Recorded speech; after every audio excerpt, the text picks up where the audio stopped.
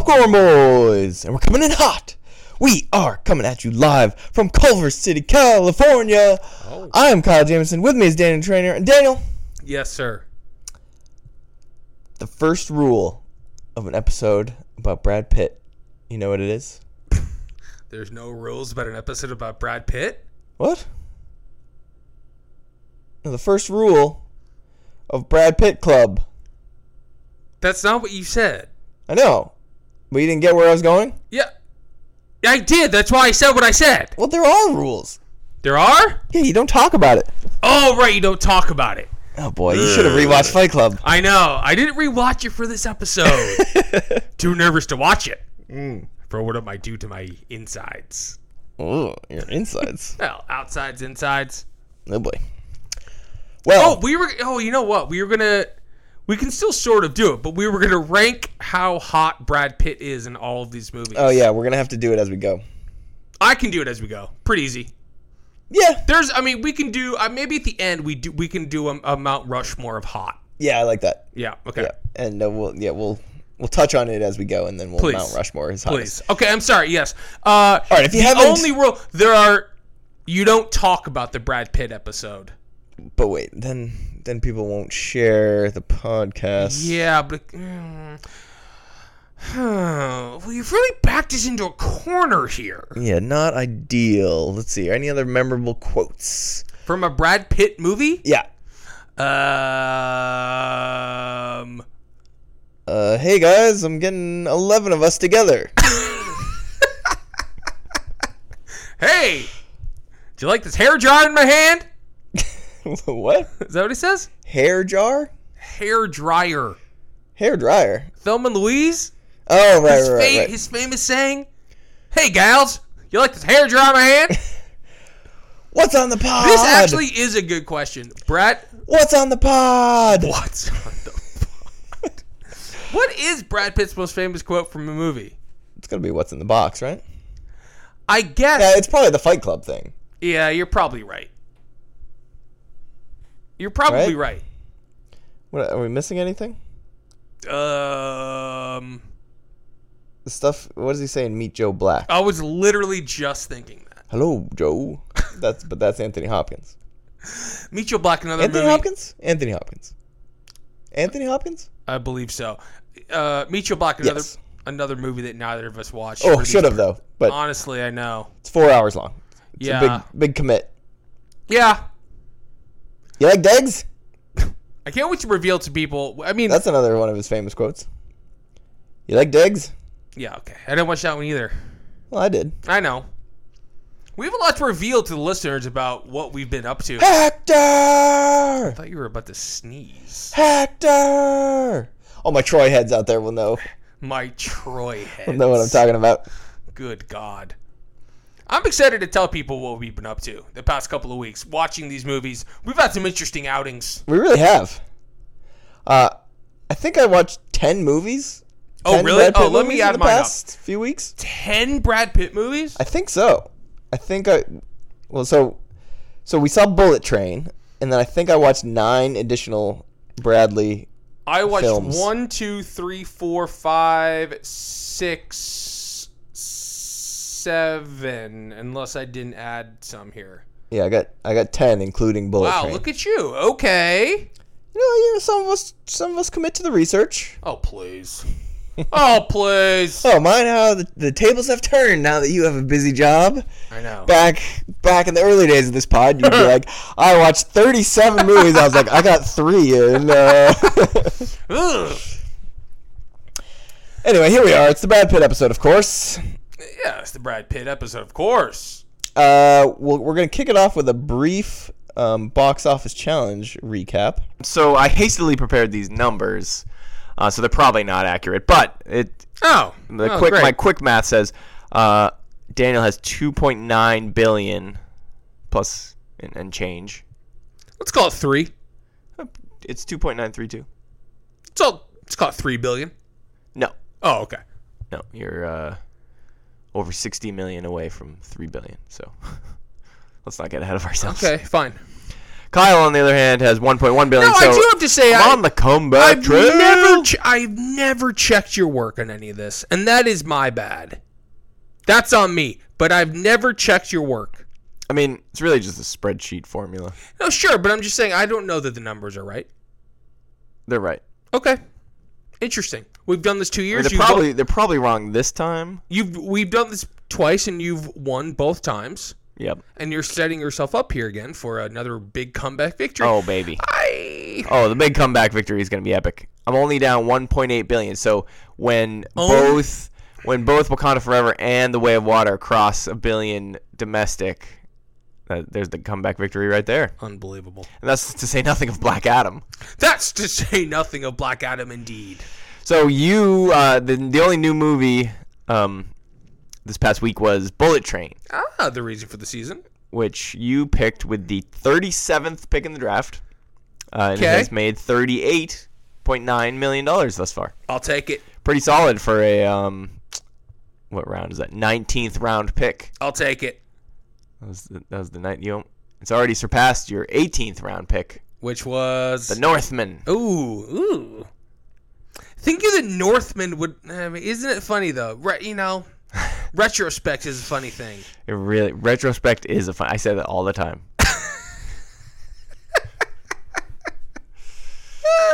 All right, so Bullet Train. Speaking of retrospect. Oh, look at that. Feels like a name. That's going to be the name of Christopher Nolan's next movie, Retrospect. I like that. Starring a bunch of white guys and one woman. And it'll be great. Oppenheimer? Are you excited for Oppenheimer? No. I mean, sure. I'll see it the day it comes out. Yeah, it'll be great. But no, I'm not excited about it. And you'll come out and be like, I don't get what happened. Of course. I'm sorry for not understanding movies that don't make sense. Oh. It was a temporal pincher movement. A temporal Fincher movement? Did I say that right? I think I said that right. It's weird that there's a David Fincher movie coming out this year and no one is talking about it or cares. But is there? I don't know. Called The Killer. Do we have any festival info on that? I don't think so. I mean, maybe. That's not why we're here. Right. Oh, yeah. Well, let's not get. Well, sort of. Time 3 times. I think 3 times. What's the third? Benjamin Button. What's the second? 7. What's the first? Fight Club. All right. The movie we talked about mere minutes ago. All right. We are going to go through his career. Let's get into the pits. First of all, when were you first aware of Bradley Pitt? Wow. That is a really great question. Anything jump out in terms of a... Well, I mean, it had to have been... Like, Fight Club era Brad Pitt was such a cultural moment that right. I think that was probably the first time I really, really ever thought about him, or in a certain way. Oh, a certain way. Huh? But I think even like I was aware of these other movies. I mean, 7 came out in what year? 95. Yeah, so it's like I was coincidentally, my brother, 7 years old. So it's like that obviously wasn't a movie I was going to see at that time.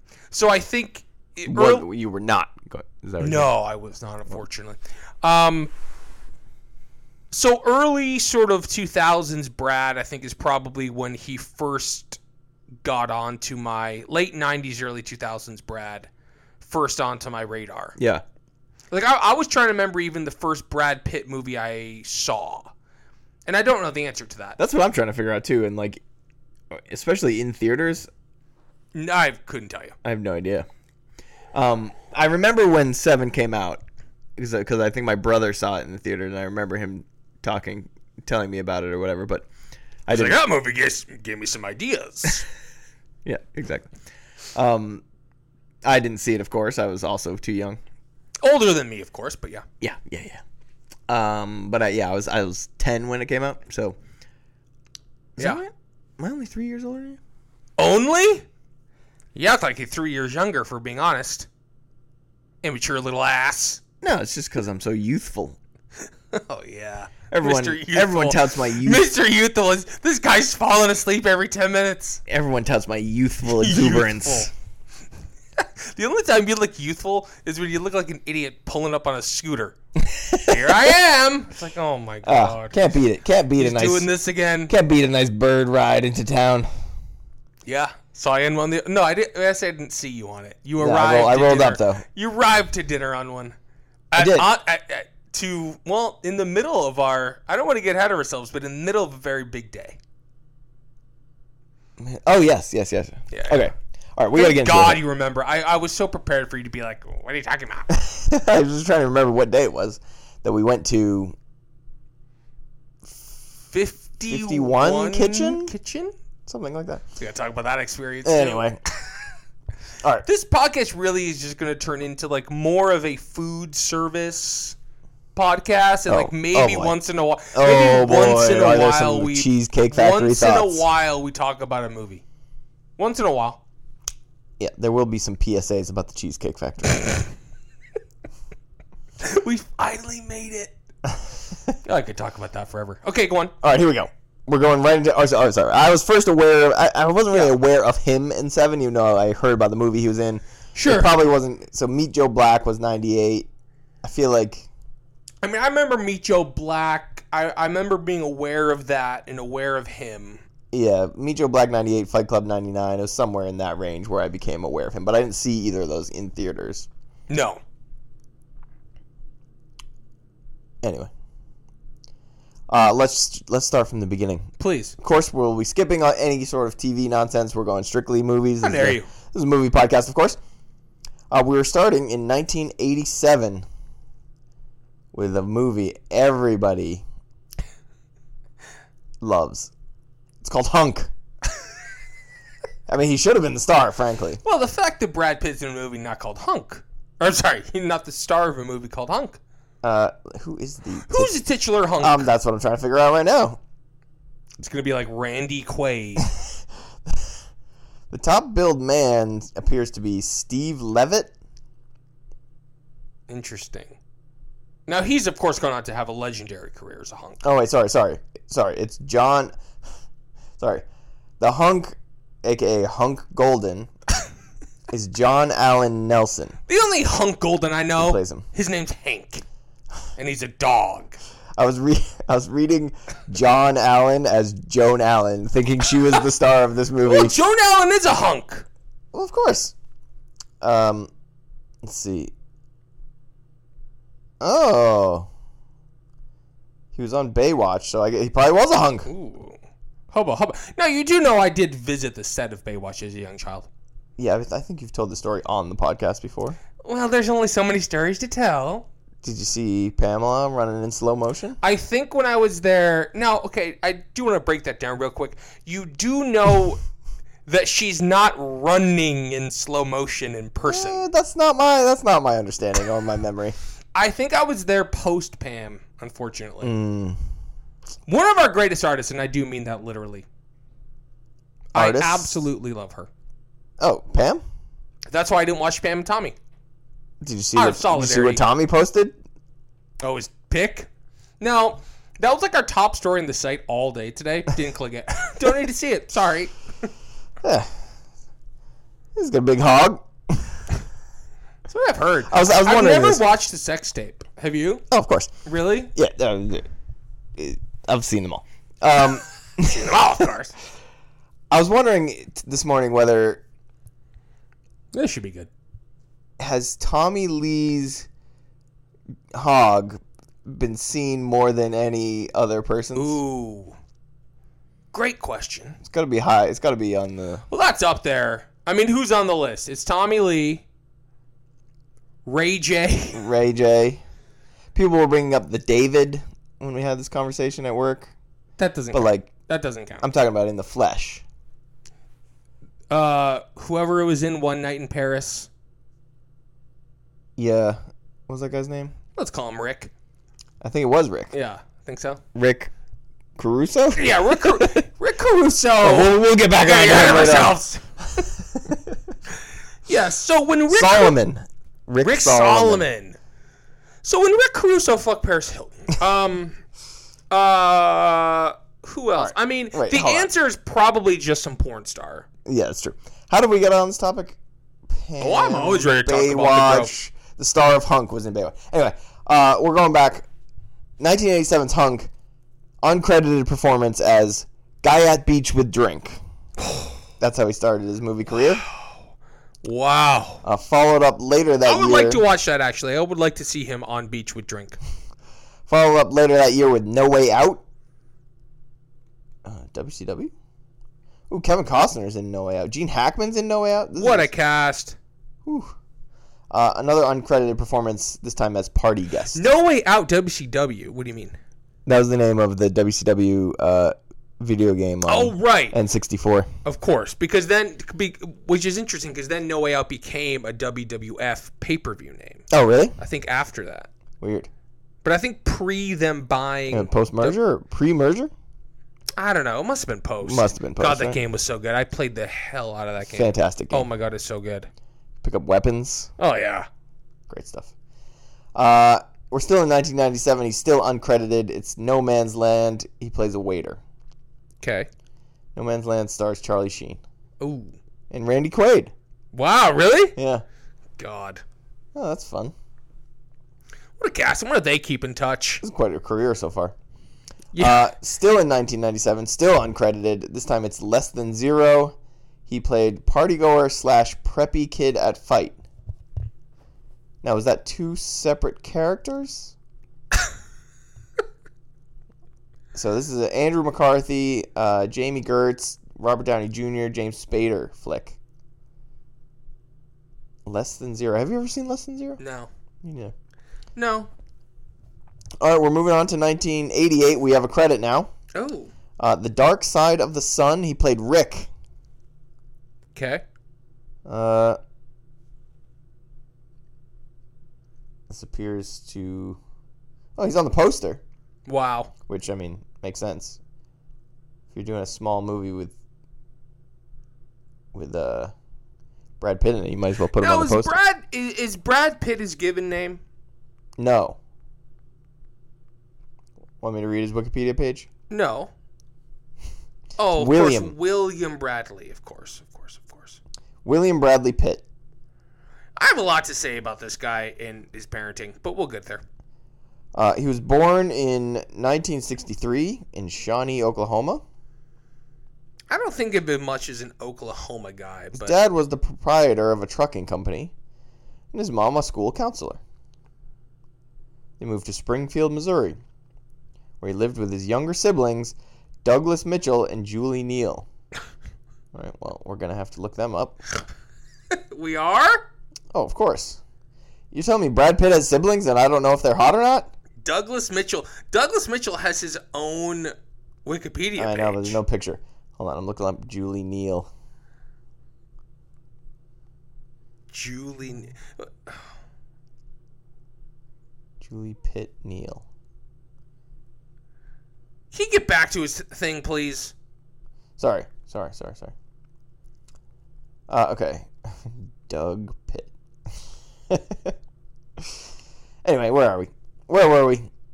What movie was that? Oh, The Dark Side of the Sun. Traveling in search of a cure for a rare skin disease, a man finds freedom and love along the way.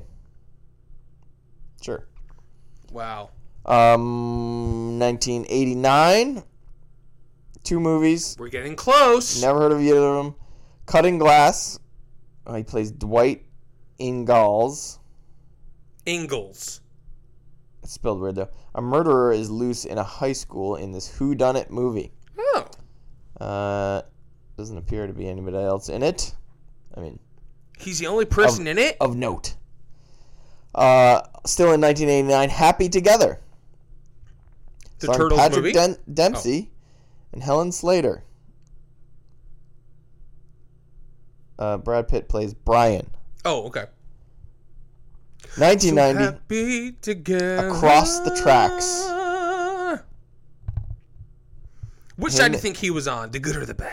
Well, Brad and Ricky Schroeder played brothers. God almighty. 2 brothers, one a drug-dealing layabout, while the other is a hardworking model son. When one begins straightening himself out by becoming a high school track star, the other is jealous and retreats into alcohol. We should have watched more of these, to be honest with you. That's true. Who do you think was who here? Well, I think Brad was the good one. Who then went into booze? Yeah, Ricky looks... Wait, yeah. But Ricky Schroeder now is, alt-right QAnon. Oh, is he? Oh, yeah. That's fun. Yeah. It's a great time. 1991. Here we go. The party's starting. It's Thelma and Louise. Whee! Brad Pitt, of course, plays JD. Couldn't have told you that. Do you know what the JD stands for? Jesus, damn. Might as well. I don't know the answer. Wait, I gotta get back to his filmography. Watch Thelma and Louise again for whatever godforsaken Ridley Scott episode we did. Who knows when? It could have been yesterday. Could have been 8 years ago. You want to talk about a star-making performance? It's like that's on the short list of like small roles exploding someone into like superstardom. Yeah, it's really something to watch. Now, there's something that we're going to circle here, and when I say we, I do mean me. Well, maybe you'll share the same thought. I don't know. Unlikely. Yeah, it is unlikely. But it's funny. It's like I feel like every time we do one of these episodes where it's like you look at somebody's like the breadth of somebody's career. My hypothesis is always, are they good? Which is sort of an unfair question to ask when you're looking at like a 4 decades long career of like they've made some bad stuff. It's like, well, yeah, but I mean, Thelma and Louise is it's the start of a conversation that I would like to have where it's, is Brad Pitt good or is Brad Pitt hot? Well, and we can continue the conversation. Next. Why not both? Absolutely. I guess we know he's hot. So the question is he good? Absolutely.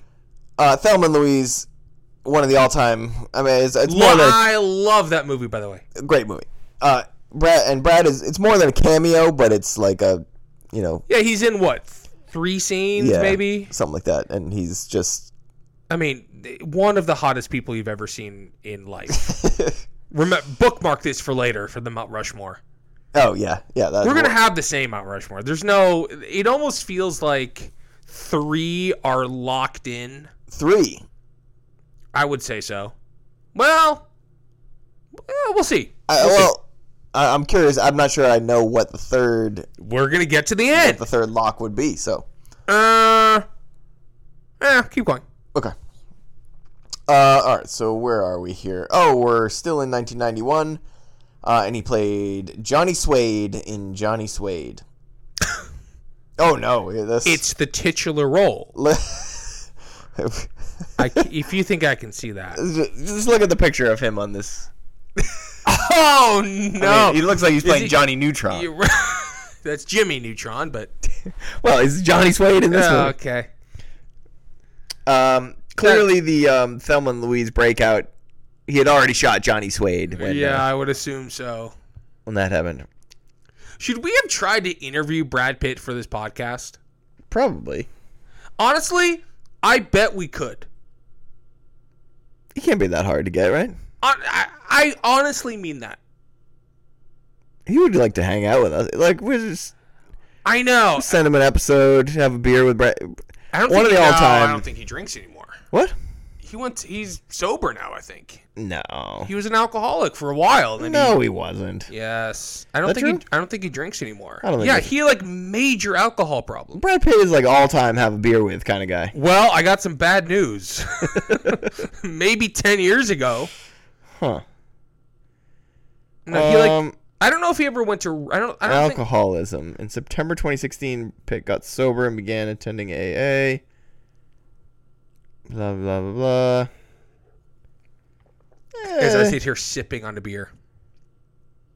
Oh, how about that thing where he's... Not a father to his own children? No, yeah, that's wild. He's face blind. What? In 2022, Pitt said that he had struggled for years to recognize people's faces. Oh, please! Due to prosopagnosia, face blindness. No, it's called I have a bad memory. It's called I was drunk for 40 years and don't remember you. Okay, hold on. I know Wikipedia is... He's not coming on now. I keep talking. Do you think he'd come on after I shit talk his parenting? Is very distantly related to the 44th president of the United States, Barack Obama. I saw that. And isn't that beautiful? That is. I love that. Anyway. We're back to 1991. Mm-hmm. Oh, no, wait. We're moving on. Good. We only have... 91 was Thelma and Louise and Johnny Suede. 92, we have Cool World. Years to go. He played Frank Harris. Cool World appears Franco Harris? Appears to be an animated film. I don't know what's going on here. It doesn't look good.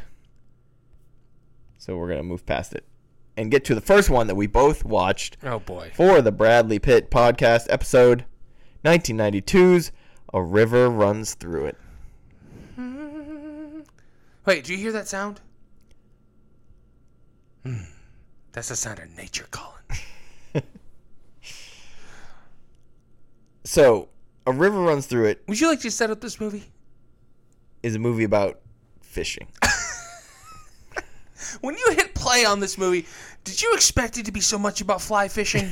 Well, to be honest, kind of. Based on, like, what my image of... Like, what I had pictured in my head just from clips from this movie that I've seen throughout the years. Yeah. That's pretty much exactly the movie I expected. Yeah, I mean, a first watch for both of us, right? Yes, I had never seen it before. Correct. It takes place in Montana. Looked beautiful. Which we'll be coming back to in a few years. Well, I didn't take the return trip. Well, if I'm being honest, I'm not sure he left Montana in between these two Maybe movies. not. When did it come out? Oh, yeah, it wasn't until 94.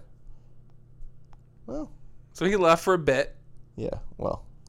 He went to some interesting places in between. Anyway, A River Runs Through It. Would you care to explain A River Runs Through It? No. Okay. I wrote a nice little movie about family and brotherhood. Beautiful setting. Beautiful gowns. A lot of fishing. My biggest Brad Pitt takeaway of this movie was, so Brad Pitt and some other guy. His brother? Yeah. Craig Sheffer, I think? Who is also unbearably hot. Is he? Yes. In this movie, at least. All right, fair, fine, whatever. You think he's hot? I'm not sold. But so they're the two main characters, and it's about their brotherhood throughout the years and fishing and a bunch of other stuff. Wait, hold on. Am I confusing it with I'm already confusing it with Legends of the Fall. You're getting the movies confused. Do they go to war in this one? Do they go to war? Yeah. Do they go to war? No, they don't go to war. That's Legends of the Fall. Right. There's 3 brothers in Legends of the Fall. No, there's no war here. Okay. The only war is in their minds. War is in their minds. War with them and between them and the fish. Well, this one guy's just like smart little brainiac. He goes off, blah blah blah. Brad Pitt, oh yes. Brad Pitt is his journalist. He wants to stay in Montana because he loves Montana. Blah blah blah blah blah. There's a speakeasy. There's a Native American woman who they won't let into the speakeasy. Oh yeah. There's a guy who gets sunburnt because he sleeps in the sun, and all of these things. I actually I enjoyed this movie. It's a pretty decent movie. It's like beautiful. It's like stunningly beautiful. Robert Redford directed. Yeah, right. We didn't mention that. So, but the thing about this movie to me, so it's Brad Pitt and Craig Sheffer. And no offense to old Craig. I know, it's tough. Throughout the movie, you're just going, well, one of these guys is a star. Yeah. And the other one is not. Craig Sheffer, I looked this up, and I couldn't remember one single thing, of course, but I think he's like still acting. He was on like JAG or something, right? Something like that. JAG, sort of maybe an NCIS. Oh, he was on One Tree Hill. Okay, well that is not the same. And I do think there was some complaint about his behavior on set, possibly. But that's fun. I thought he was quite good as well. Did you know? Yeah, he's fine, but like the whole time I was like, because he's kind of the lead of the movie, and Brad Pitt is like his brother. Right. And the whole time I'm just going, Brad Pitt should be the lead of this movie. So A River Runs Through It is based on a book. This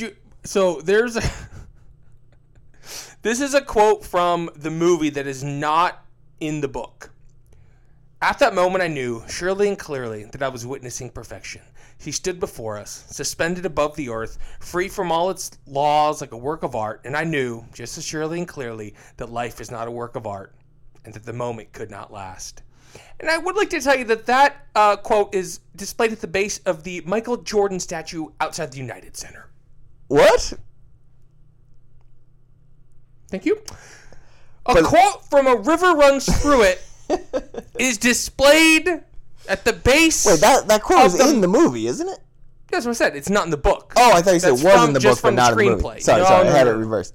It's that is at the voiceover talking about Brad Pitt, right? That is at the base of the Michael Jordan statue. What the hell? Outside the United Center.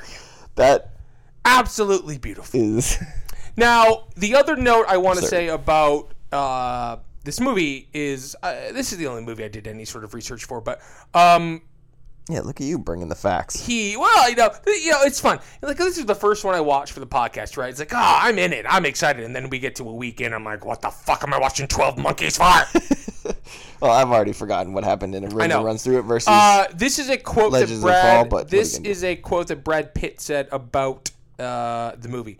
Robert Redford made a quality movie, but I don't think I was skilled enough. I think I could have done better. Maybe it was the pressure of the part and playing someone who's a real person, which, by the way, we haven't mentioned that, and the family. A real person? Yeah. Huh. But it's like That's based nice. on a true story. It's like it's not that good of a story. It's like, we got to make a movie out of this. They go fishing. Yeah, but then okay, so this is well, wait. I wasn't done. Maybe it was the pressure of the part and playing someone who was a real person, and the family was around occasionally and not wanting to let Redford down. Essentially, he did not like his performance in this movie, is what he says. Which is interesting because it's kind of it's his first like big movie lead role, and it kind of continues the trajectory. Right. That he burst onto the scene with Thelma and Louise, and then now he's co-leading a movie, and he's a star, and it's a successful movie. It's a pretty good movie. He's well liked in it. Mm-hmm. Not by the other characters in the movie, mind you, because yes, as the movie ends, he does, I believe, in text as the movie is over. It's like, oh yeah, he was beaten to death. Yeah, tough. You hate to see that. Yeah, unfortunate break for old. Who's he playing? Call him Tom. Paul. Oh, okay. Close. Oh, fun fact: Joseph Gordon-Levitt plays the. Oh my God! Of course. Young Craig Sheffer character. Yes. Annoying from day one. You could see it immediately. That's true. This guy is gonna be annoying. That is a fact. Okay, we are moving on. Any other River Runs Through It thoughts? Literally not one. Decent movie. Check it out if you haven't. Yeah, decent movie. Yeah. So it was two sons of a stern minister, one reserved, one rebellious. You're telling us grow up in rural 1920s Montana while devoted to fly fishing. Not the best kind of, not the most enticing log line there, but here we are. So then now suddenly it's 1993. Mm-hmm. Where are you in 1993? In my life? Where was I living? Yeah. 93, I was in Michigan. So you weren't in California with a K? Because that's the name of Brad Pitt's next movie. No. California with a K. I think at some point we're going to have to pick one of these actors. It's not called California with a K. I'm indicating no, I got spelled it. I got with it. the K. At what point we're going to have to watch every single movie somebody's made? I know.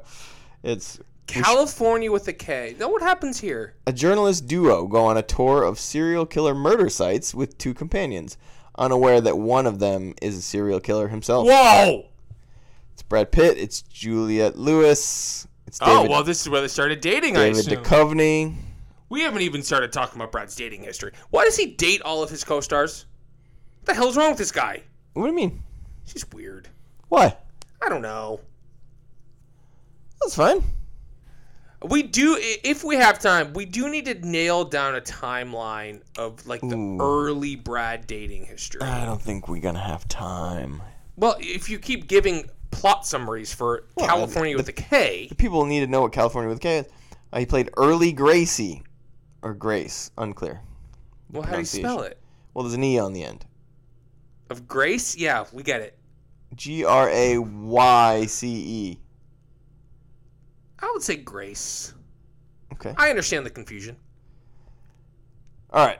1993, we go True Romance. When did you understand that, like, Will and Grace was supposed to sort of be like not a pun, but like their names were supposed to also be like, you know, what's the word I'm looking for? I don't know, because verbs? Because I think the oh, I see what you mean. Will and Grace. I mean, just now, I guess. Okay, great. Can't say. Well, there's a lot of time thinking about. Oh, I'm sure you don't. I'm sure you didn't. About the title, I said. Have you ever watched an episode of that show? Yeah. Whatever. There were like 2 or 3. Yeah, whatever. Jack was too much for you. We get it.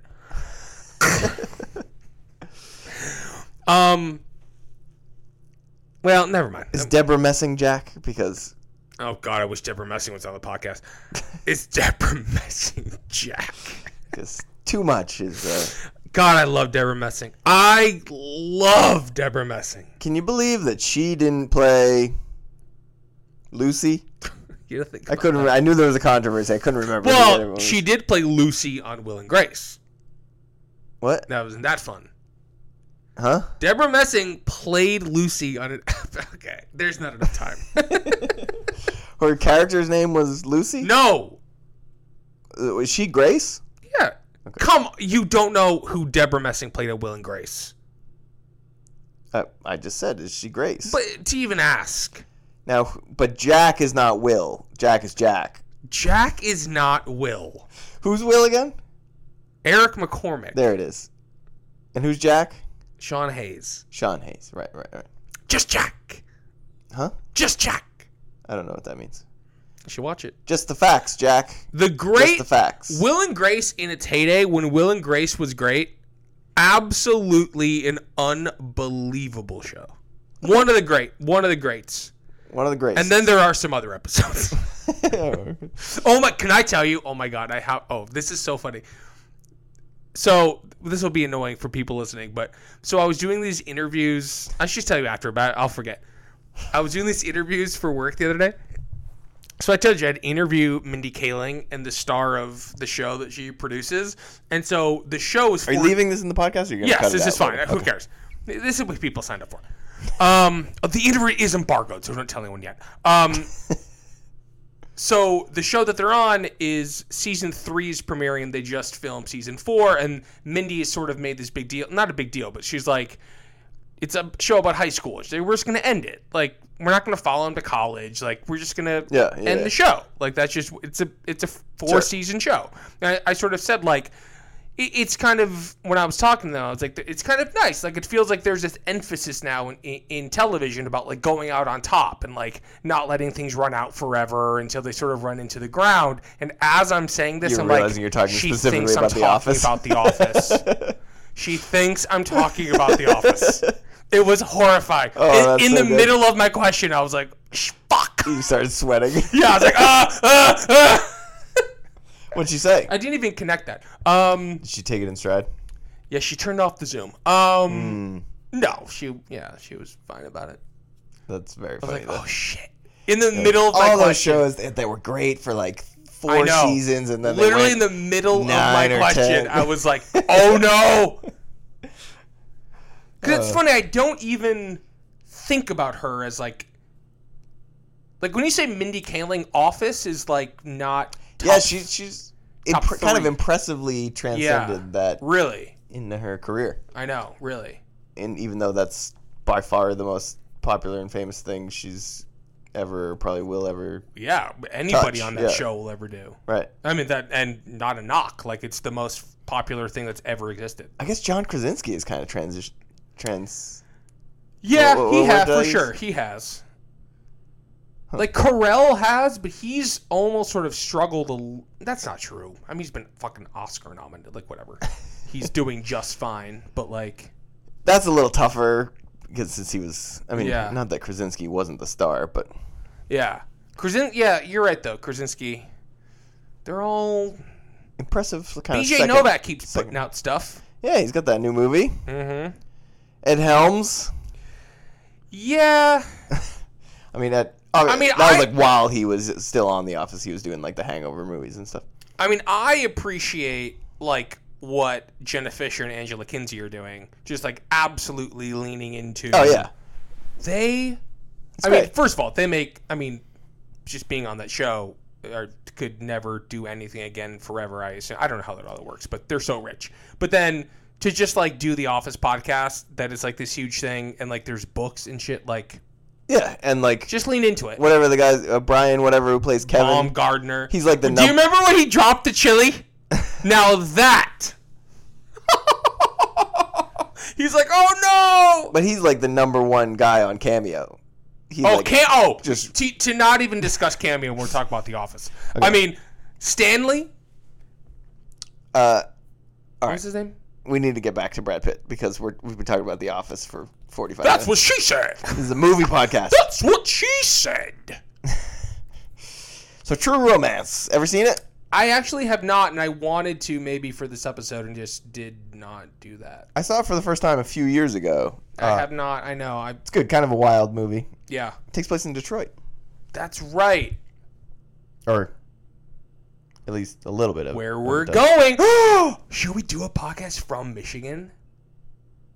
That would be fun. About movies that take place in Michigan. Kyle, I'm going to start crying. Should we record it at the football game? Well, probably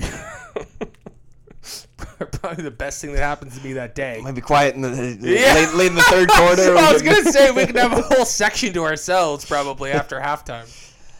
All right, we got to keep moving here because we got a ways to go. You have a trip to go on. I do. Go on. 1994, The Favor. He plays, I don't know, somebody. Never heard of it. Elliot Fowler. I don't know. I've never heard of this movie. With 15-year reunion coming up, Kathy has sexual fantasies of her high school sweetheart.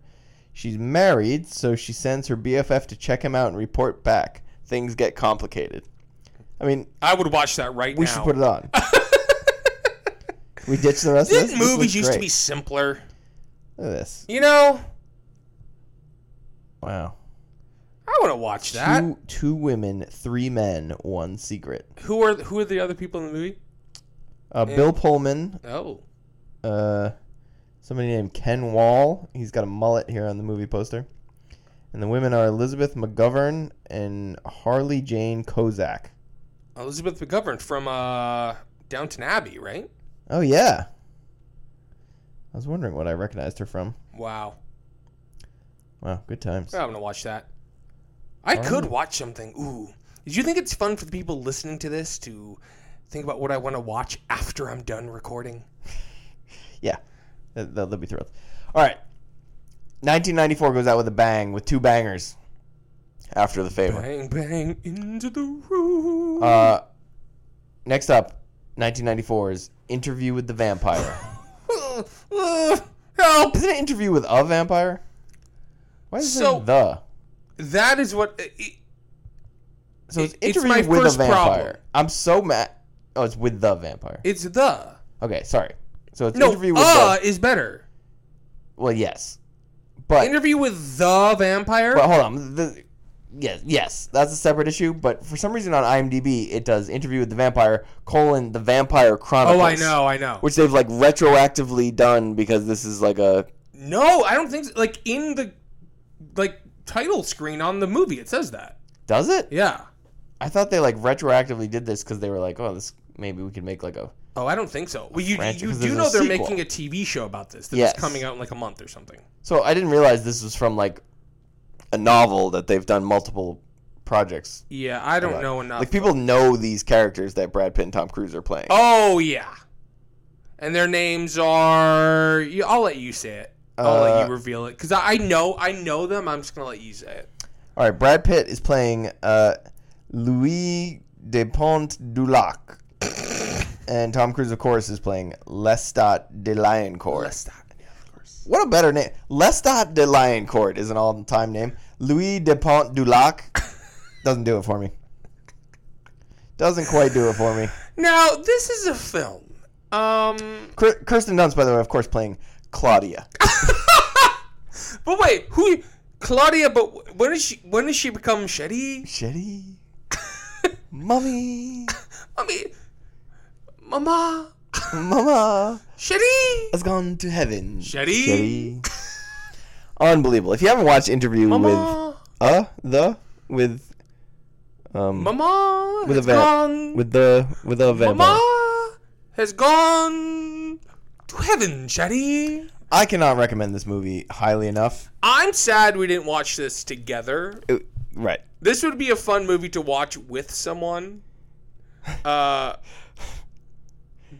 We texted about it a little bit. I only have one note. I just wrote insane movie.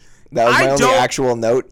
I did not particularly care for this movie. Oh, me neither. I thought it was way too long and weird and whatever. But, like, there's something so unnatural about seeing Brad and Tom on screen together. Like, it almost doesn't compute. Like... Yeah, they don't. It's a little oil and water. Well, they don't have any chemistry. It's weird. But like, it's so strange seeing Brad and like Clooney, or like Brad and Matt Damon even, or like but like seeing Brad Pitt and Tom Cruise. There's something about it that makes no sense. I wonder because I agree, but I think a large portion of the blame pie chart there is that they're both being like weird vampires.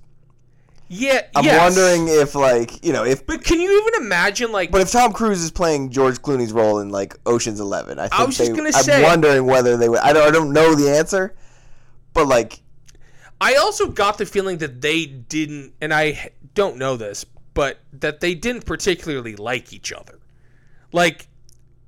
Yeah, that's just based on their chemistry. Based on being watching the nothing. movie itself. Yeah, like, I mean, they're kind of like enemies in the movies, sort of. But then also, have you ever heard of the two of them talk about one another again? I don't like think this. So. This movie was like a fairly big hit. I think it did okay, and like it's obviously been a thing that is like it was like a big deal, sustained in the culture. Like Brad Pitt and Tom Cruise, I don't think are like bros. I mean, no, Tom Cruise not. doesn't have because Tom Cruise doesn't have friends. Which is the biggest problem. Like, do you think he tried to get Brad into Scientology? Maybe? Good question. I don't know. It feels and that's probably why they don't talk. Well, interestingly, there is that story that went around in the last couple days. Yes, I was going to bring that up, yeah. That, what's his name from Bullet Train? ATJ? Yeah, Aaron Taylor Johnson said that Brad Pitt apparently keeps a shit list of actors that he's worked with and will never work with again. Based on kind of general dickheadedness. So what are we doing trying to go to Mars? What are we doing trying to go to space? You want to find the shit list? When there's a list that Brad Pitt has of people he never wants to work with. Who is on there? Well, now, I've been thinking about this, of course, for days. I don't think my Tom biggest Cruise question is did Brad Pitt write this list? Like, is it on a piece of paper? It's all I want to know. Does he use a pencil? Does he erase them sometimes? Or is it Brad a pen? Pitt, because Brad Pitt to me does not seem Is it on his notes app on his phone? No, because Brad Pitt to me does not seem like a guy who fucks with technology at all. I don't think Brad Pitt knows how to work a computer. Like, he could, like, ish. Yeah, that checks out. But I don't think he knows how to... I bet Brad Pitt has a phone, but has, like, 20,000 emails and, like, just doesn't know... He's just not tethered to it. Yeah, I agree. So he may have... I think it's in his head. I I mean, God, I would love it if he sat down and wrote it down. I mean, that would be the best thing I've ever heard in my life. Well, I guess the way to figure it out would be to like go through his co-stars and see who he never worked with again. Now that you can at least get the preliminary list. But he has that like group of guys that like the Clooneys and like the Damons and like I think he and Leo got along. Right. But again, he's just this guy, like, I don't really know who his friends are. Or, like, he doesn't, like, other than the Ocean's movies aside. Right. It's not like he's continuously worked with people. Right. I mean, worked with Fincher 3 times, as we said earlier. Yeah. One person now that I'm thinking, I really hope they're not on the shit list, because have they worked together again? Who? The star of this movie is Kirsten Dunst, who, by the way, is absolutely phenomenal and a star. You want to talk about a star-making performance. This blows Thelma and Louise out of the water. Well, I don't know about that, but... She's fantastic. She's great. Love it. A star. Look. Isn't it weird? It's weird. It's so strange. Also, in my head... Kirsten Dunst and like Brad Pitt are like contemporaries. Okay. Do you know what I mean? Yeah. Like pre-seeing this, and right. I knew they were whatever. I knew they were in this, and she was a kid and whatever. But like without really thinking about it, like Brad Pitt and Kirsten Dunst could play husband and wife. Yeah. And now it's like, look at what this industry does to women. Absolutely unbelievable. It's unbelievable. And did I just say that I made this up in my head? Of course. But that's because of the industry. Look, The only thing that matters about this movie is that there's the iconic red carpet photo of Brad Pitt and Tom Cruise together with their long hair. It's the greatest photo ever taken. That's another thing. It's like, they both are so ugly in this movie that it's just like kind of a waste. Right. It's sort of like Brad and Tom at their peak. Yeah, it's weird. And you're like, ugh, you're just like these pasty vampires with long hair who are saying things like, Mama, Shadi. It's so weird. They're like, Mama, they're like, Shadi. Sort of French, but in Louisiana, they're in the French Quarter, I assume. Yeah. But like, what a bizarre movie. It's really strange. Was this the start of like the vampire craze? I guess Dracula probably was, huh? Yeah, could have been. Very weird. Of course, the narrative of the movie, or what am I looking for? What's the phrase I'm looking for? Log line. No. The interview portion with Christian Slater. Oh. That serves as the narrative. Device. Device. Yes, thank you. Is hilarious. Christian Slater just interviewing Brad Pitt, but like he doesn't know he's a vampire, but then he does, and then he kills him? Does he kill him? I forget. Yeah. Anyway, very weird. This movie made no sense. No. Antonio Banderas shows up like 2/3 of the way through, and there's like magic. There's happening. A lot going on at the end. It's also like. It's very there's a weird relationship going on there with the Brad Pitt character and the Kirsten Dunst character. Where it's like, yes, they're sleeping in the coffin together.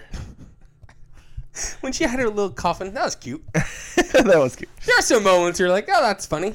Anyway, weird movie. If you're into vampire shit, stop being a weirdo. Up next, any other interview with the Vampire Chronicles thoughts? The only other note I have is Brad is awful. Kirsten is acting circles around him. Next. Brad is awful. Brad is pretty bad in that movie. Well, yeah. I don't think it's... Sure. 1994, Legends of the Fall. Didn't make it to it. Another one that takes place in Montana. This one is this kind of the same movie as we said earlier, as River Runs Through It, but with a bear. In the early 1900s, there's three brothers now instead of two, Ooh. and their father living in the remote Up in wilderness of ant. Montana are affected by betrayal, history, love, nature, and war. So this one is actually pretty fun. So it's three brothers. The youngest one gets married. One of the brothers gets married. I think the youngest. Brad Pitt, I think, is the middle brother. Anthony Hopkins is playing their dad. Got it. And then the youngest brother is just like, I'm going to go join World War One. He's going to go join World War One. Yeah. Like, Anthony Hopkins is like an old colonel or something, and he's retired and taking his family out into the middle of nowhere in Montana to kind of avoid society and duties and everything. He's like, he's anti-government and everything. So An off-the-grid guy. yeah, he wants to go off the grid. So youngest son. Could you ever go off the grid? Could I or have I?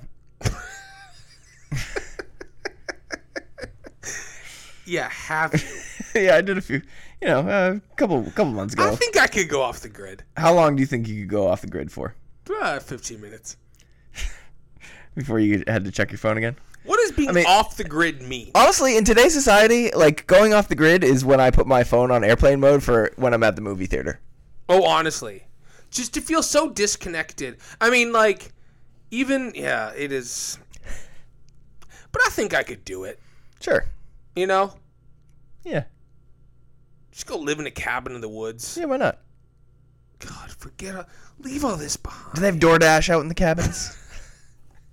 Not sure how I'd eat in this scenario. Oh, I do need to watch a movie. Anyway. Ooh, how am I going to see the whale? Youngest brother decides he's going to go join up the effort in World War One. Boy, sounds like Saving Private Ryan. And kind of during the goodbyes, there's a kind of a little moment between his wife and Brad Pitt. Uh-oh! And like, older brother, like, notices it. Who are the brothers, by the way? Aidan Quinn plays the old brother, and Henry Thomas plays the young brother. The guy with the English muffins? No, Henry Thomas is Elliot from E.T. Oh, right, you said that. Yeah. Good for him. Anyway, so the three of them, all the brothers go to World War One. All of the brothers go to World War One as if it's a theme park. And the they just show up, they're like, "Where's the war?" And Elliot gets killed. Oh. And so they come back, and they leave once he gets killed. Basically, they were kind of only going because where's the duty to country? They were sort of only going there to try to protect their younger brother, and they failed. So, like, Brad Pitt is very upset about it because he was like trying to save him, and he didn't get there in time. Yeah. So old brother goes back first and like proposes to the wife, Elliot's wife. Oh my God. The widow. Old brother's like, disgusting. I'll take care of you. I'm in love with you. And she's like, no. And then when Brad Pitt returns, they start hooking up. Ooh. Because she's obviously in love with him because he's Brad Pitt. Of course. But Brad Pitt is really like broken up about the whole thing about his younger brother dying, and so he disappears for a while and like, I want to say sails the seas for a while. He basically becomes a pirate. Oh. Or something. That's probably not right, but it's something along those lines. Anyway, he's gone. Pirate or something. He disappears for a long time. She's like, I'll wait for you. He's like, don't wait for me. I'm a psychopath. And they're writing letters, and eventually he's like, stop waiting for me. I'm never coming back. And so eventually she marries older brother. But then Brad Pitt comes back. Oh. Anyway, you get the point of what this movie is. Isn't there a bear? Yeah, there's a bear. Brad Pitt, when he's a young kid, gets like kind of attacked by a bear at the beginning. Oh, right. And then at one point they're hunting and he sees the bear and they're like, Brad. The same bear? Yeah, they're like, Brad, shoot the bear. That's the bear that attacked you. And he's like, he eventually doesn't shoot the bear. Because, of course, it's Bart the bear. Everyone's fave. I think I pretty much covered that. There's no more that you want to get into? Something else happens with the bear at the end, but I don't remember what. He sleeps inside of it? Anyway, it's kind of a love quadrilateral with the... Oh, what now? Well, I was going to say love triangle, but there's 4 people involved. A quadrilateral? Quadrilateral, yeah. Isn't that just a square?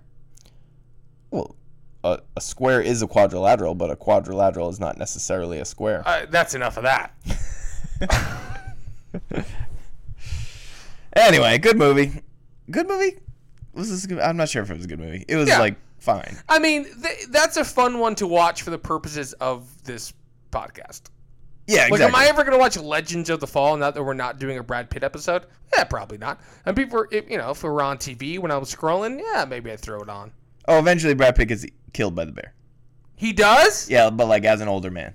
You're just looking this up? You forgot that? Yeah, I forgot how it ended. Why does he always get killed at the end of movies? Well, it's a great question. Oh, also... ruining the sequel potential. Not as good a part of this movie is... Anthony Hopkins' like buddy is like a Native American who's like named One Stab, who is narrating the whole movie. Oh, dear. Is One Stab a white person? No. That's good, at least. I don't think. Let's hope not, right? One Stab was Randy Quaid. First Nations actor of Cree and Stony descent. All right, well. Yeah, no, he's legit. Well, thank God for that. Also, there's something happened where they, the family was always kind of after Brad Pitt for some reason. Or not the family, so. The family? People, oh, well, yeah, there was prohibition stuff again. Oh, in the movie? Yeah. Like, oh. Isn't that also in A River Runs Through It, the prohibition stuff? Yeah. That's why he gets beaten to death, right? Yes. Well, yes, he owes money to people for card games or whatever. Right. Wait, there's a part where Brad Pitt kills a bunch of dudes. Now, which movie are you talking about at this point? I can't remember which. That's the whole problem. Oh, my God. Somebody gets killed. He doesn't really kill people in A River Runs Through It. Yeah, no, it's in this one. Oh, yeah, here it is. Oh, right. This was the other part. I forgot. Okay, Fucking Tim Allen over here. So after the widow marries the older brother, yeah, Brad Pitt, after he comes back and finds out that he married the older brother, he marries the woman that was like a kid when he left. I think it might be One Stab's daughter. It might be One Stab's daughter. She goes by Isabel 2. I'm not making this up. Anyway, Isabel 2 gets killed by a police officer, and then Brad Pitt beats the police officer nearly to death. Now we're talking? Yeah. That was good stuff. But then, like, the police officer's buddies are forever kind of going after Brad Pitt, and eventually Anthony Hopkins and older brother and Brad Pitt have to team up and kill the police officers or something. Got it. It's pretty good. It's okay. It's not like a crisp movie by any means, but sure, an enjoyable watch. Sure. Anyway, where are we? I went too long on Legends of the Fall. Whatever comes after Legends of the Fall. 7. Oh, baby. 1995. What was that? That's me watching the movie. So 7. C7N. 7. 7N. 7. David Fincher's second movie, but his first like real one after Alien 3. What a picture. Awesome movie. What a picture. One I rewatched, of course. I also rewatched it. This movie could have been put out today when it doesn't feel a second dated. That's really the remarkable thing about it for me. Other than like doing research at the library and not on cell phones or whatever. Well, sure, right. But but even it almost makes it even more remarkable where that stuff just even that doesn't even feel that old. It just I don't know. Yeah. It's a great movie. It's fantastic. I mean, like even the fact that we're about to get into God. If we talk about this next movie for more than a minute, I'm gonna have an aneurysm. But the fact that 7 came out at the same time as some of these other movies that we're talking about that certainly show their age. Yes. 7 just looks remarkably modern and cool, and It's one of those movies that I think we were saying this, like it's one of the first movies I think I'd ever seen growing up where it sort of really made me appreciate movies. And I know that that's sort of a boring sort of thing to say, certainly about like 7, which is a movie that like I think a lot of people love and are sort of I don't know. I think it's taken on this thing where like whatever. But to like piggyback off that, I think more specifically it made me think about like directing. Right. I think that's a where better you like way. kind of notice things that are happening, specific camera shots or like. Yeah, I think that's a better way of explaining it. Yeah, and it's just a great movie. I honestly like. I've always loved 7, but like rewatching it this time made me love it even more. It was just like it was better than I expected it to be good going in, and it was better than I remembered when I rewatched. The one thing that I would like to say, and then we can move on, is no one has ever looked better wet than Brad Pitt. Just in the rain? Unbelievable.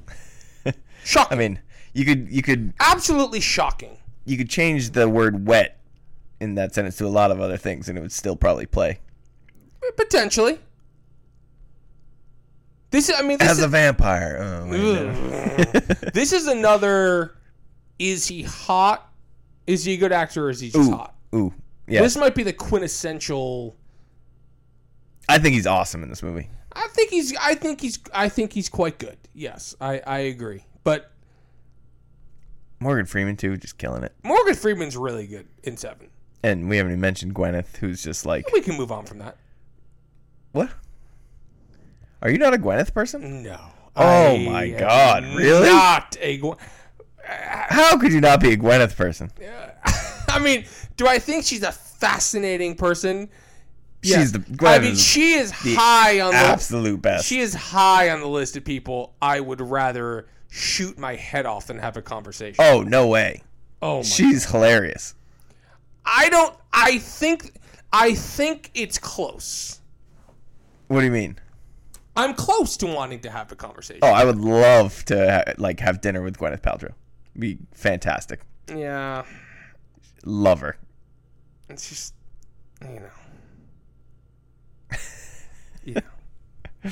Goop herself?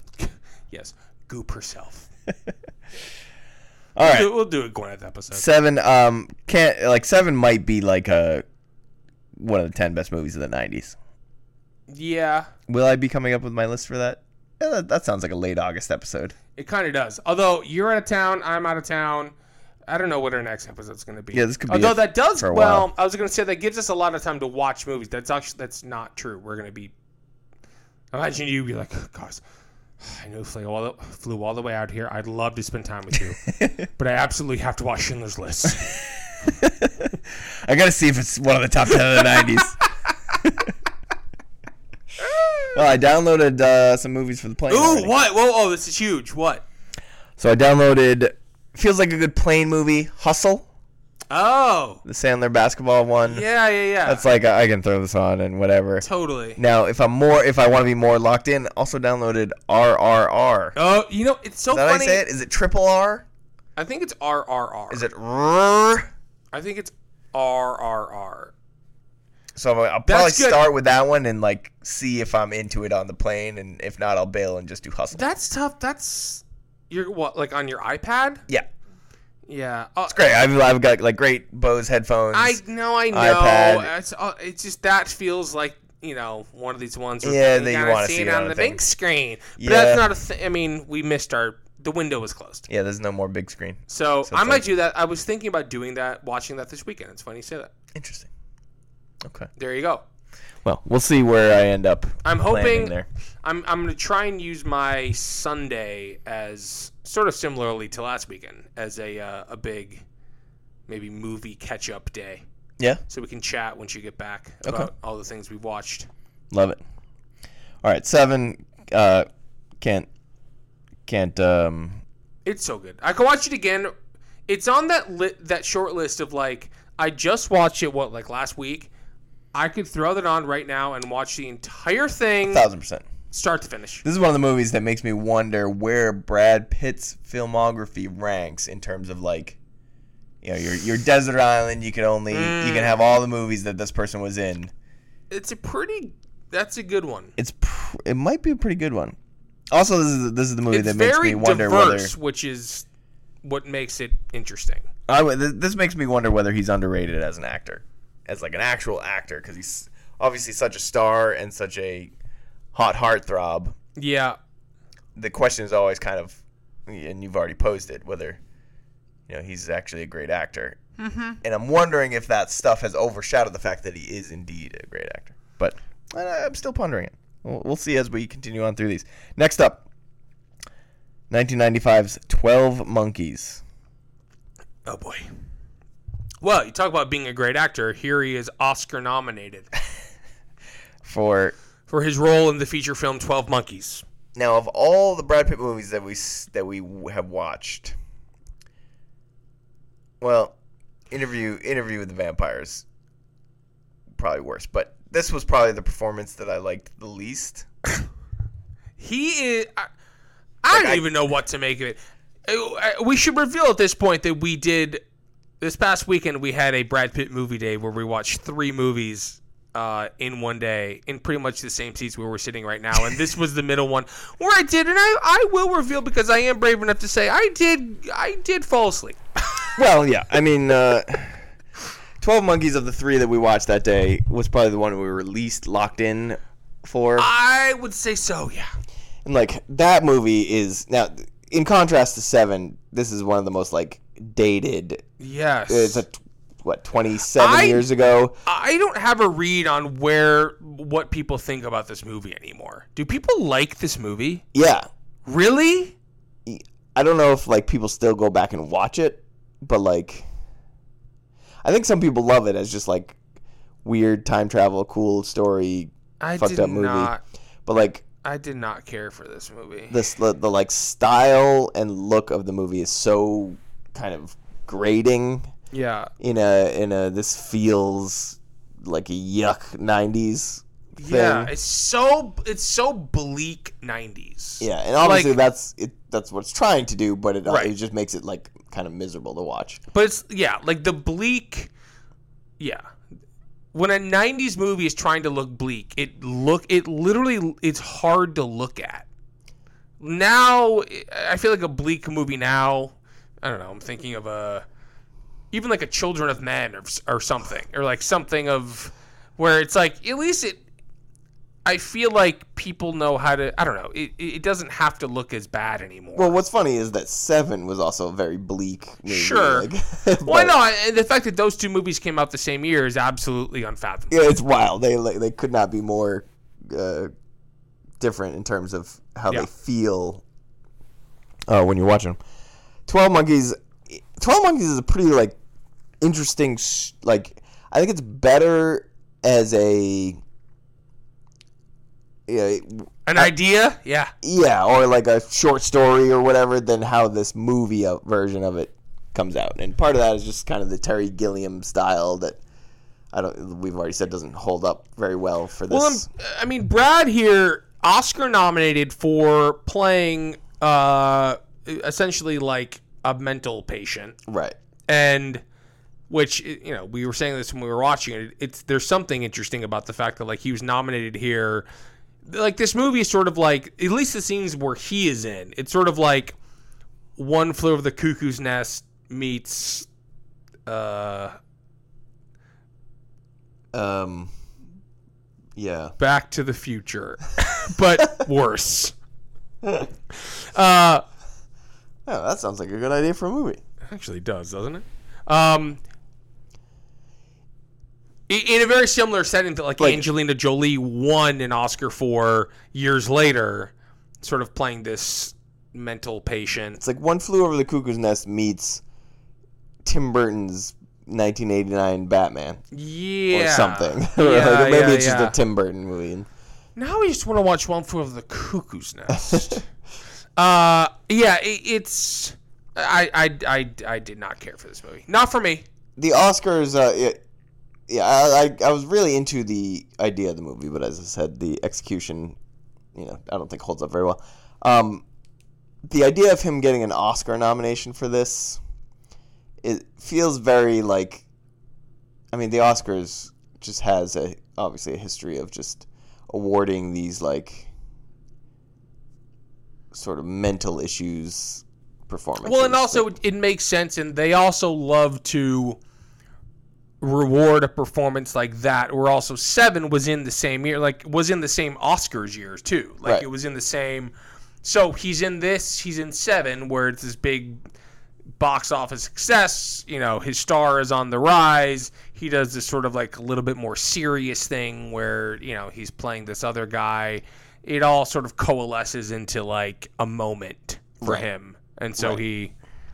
But like just that, whenever somebody plays the sort of mental patient, it's always like. In the moment, whenever someone plays the mental patient, it never holds up very well. Like it's always lauded by the performance is always lauded in the moment, and then like you look back on it, you're like, I guess my hypothesis is this. Yeah, isn't that kind of like the easiest thing to do? Like if you were right, because it's so like big and it's so like ticky. That's such an easier thing to accomplish. But I also think that in a sense, I think that his hotness worked in his favor here, where He's playing a hot mental patient. I assume people were like, "Wow, look what this guy can do." Yeah, I guess that makes sense. Yeah, he's like, but in reality, he's not just a model. He's right. In reality, was he really doing anything? Whatever. Hold on. I'm looking because I'm forgetting now who he. Oh right, of course. He lost to Kevin Spacey. Oh right. For The Usual Suspects, also his co-star in Seven. So kind of a weird year. But what a year for Kevin Spacey. My God. He's so good in Seven. Yeah. Whatever happened to that guy? No, I don't know. Kind of just went away, I guess. Yeah. All right. What's next? He's big into Christmas, though. Up next, and I do have some bad news, is that we're in 1995. Speed up! And we need to finish this in like 5 minutes. Speed up! 1996, Sleepers. This was a Barry Levinson movie. De Niro's in it. Bunch of people. Have you ever seen it? No. I saw it a long time ago. I don't remember much. After a prank goes disastrously wrong, a group of boys... You're going to read the description for every movie. Are you sent just to a said we detention need to center speed up. where they are brutalized. 13 years later, an unexpected random encounter with a former guard gives them a chance for revenge. Interesting movie. 1997, The Devil's Own. Never seen it. Brad co-stars here with Harrison Ford. I've never seen it either. Police officer uncovers the real identity of his house guest, an IRA terrorist in hiding.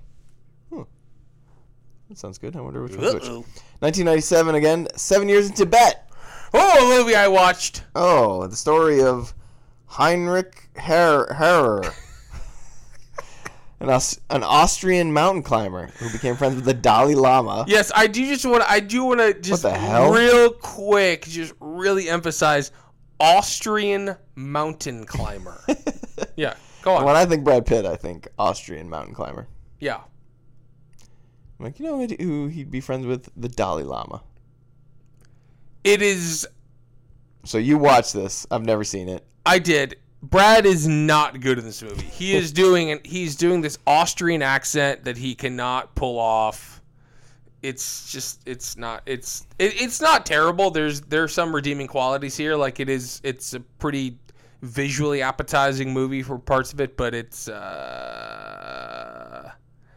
yeah. Okay. Never seen it. Probably never will. If I was ever gonna watch 7 Years in Tibet, it probably would have been this week. Yeah, exactly. Didn't get around to it. Yeah, I don't think it's happening. All right, we'll move on then. 1998. Meet Joe Black. Oh my God.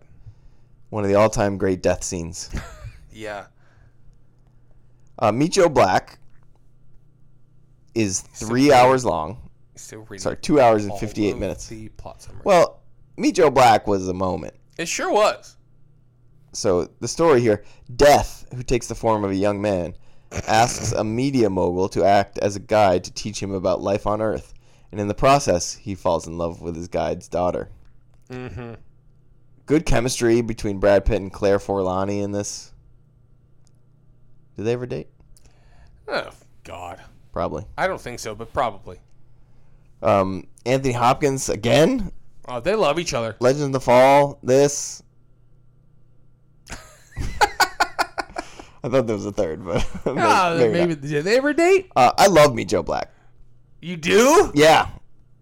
No. It's so long, but a really enjoyable watch. I haven't seen it in a long time. I mean, I would never sit down and just watch the whole thing. It's not good like that, but it's great to catch like 20 minutes at a time of it. Sure. Also, killer Thomas Newman score. Yeah. Yeah? I agree. Oh my God, here we go. No one can hear this. Hold on, I'm finding the right spot, and then I'll put it close to the mic. I don't think this is the right song. I don't think I'm going to find it. Sorry. Wait, hold on. The song is called Yes. Here's how it starts. Yes. I don't know what's going on there, but, you know. I would love to watch Meet Joe Black again. Meet Joe Black's great. I mean, is it great? I'm not sure. I haven't seen it in a long time. I can't imagine. We move on to 1999, where he has an uncredited role as Brad Pitt in Being John Malkovich, and then follows it up, of course, with Fight Club. No, baby. When was the last time? Have you seen Fight Club in recent years? Not in recent years, no. It's been a little while. I love when two guys sit around and start talking about Fight Club. Fight Club is an iconic movie, of course. Brad Pitt, an iconic performance. Sure. No? Yeah. I mean, Brad Pitt, Fight Club was a thing. Still is. Have you ever been in a Fight Club? Yeah. You have this idea that you would beat me in a fight, which is one of the most bonkers things I've ever heard in my life. You apparently think you're at his peak Mike Tyson with the way you talk about this. Huh? Maybe. Exactly. Only one way to find out. Yeah. Why don't you hit up Trevante and see? I'd rather not. Fight Club. Should I read the synopsis? There's a Fight Club, and you're not allowed to talk about it. I mean, you know, pretty self-explanatory. Wow. So that wraps up Brad Pitt's 90s. We've only got 22 years to go. 23, I guess. It feels like we should talk about Fight Club, but we're not allowed to. So 2000, Yeah. we get Snatch. A movie you watched? I did. This was the first one I watched for the Brad Pitt rewatch. Guy Ritchie, I hadn't seen it in a long time. Really enjoyable watch. Yeah. It's kind of like it's very much like your kind of college bro type movie. Yeah, sure. But it's like great. That was sort of his era here. He like leaned into exactly. It's one of those movies that it's big when you're like 16 to 22 and you throw it on your dorm room and you just kind of watch it a million times and well, we did have different college experiences. Okay. So this was I wrote my notes. Brad Pitt is hot and funny. First of all, Two of my favorite things. And the movie is phenomenal when you're 16 and fine as an adult. That was my take about Snatch. But he's like probably the best part of it. Sure. Which a recurring theme in the Brad Pitt filmography. Ooh, is it? So far. Okay. All right, moving on. 2001, The Mexican. Never seen it. Saw it in theaters, of course. My girl Julia. Julia and Brad. Did they ever date? No, how dare you? What's the problem? Well, 2001, this is pre... When did he... Wait, 2001... Was he married I don't know. to Jen yet? Hold on, looking this up. The fact that I don't know this by heart, what do I know? The Mexican is a gun. Yes, it is. It's not a good movie, unfortunately. Yeah, it's funny to have a movie called The Mexican, and you look through the cast, and it's a it's whole lot of white people. Oh yeah, yeah. He and Jen were married at this point, but also Julia was married. When did she and Danny Moder get married? Who? Who? Danny Moder. Danny Motor Ave? Danny Garage on Motor? They got married in 2002. Wait, did Danny Moder work on The Mexican? No, wait just a second. Who is Danny Motor? Julia Roberts' husband for the past 20 years. She's married, still married to him? How do you not know that? I've never heard this name before in my entire life. Yeah, he's a cameraman, and he's private. Oh my god, that sounds awful. How do you not know? It's with a D, not a T? Oh, yeah. Do they have kids? Yes. Huh. Do you know what their kids' names are?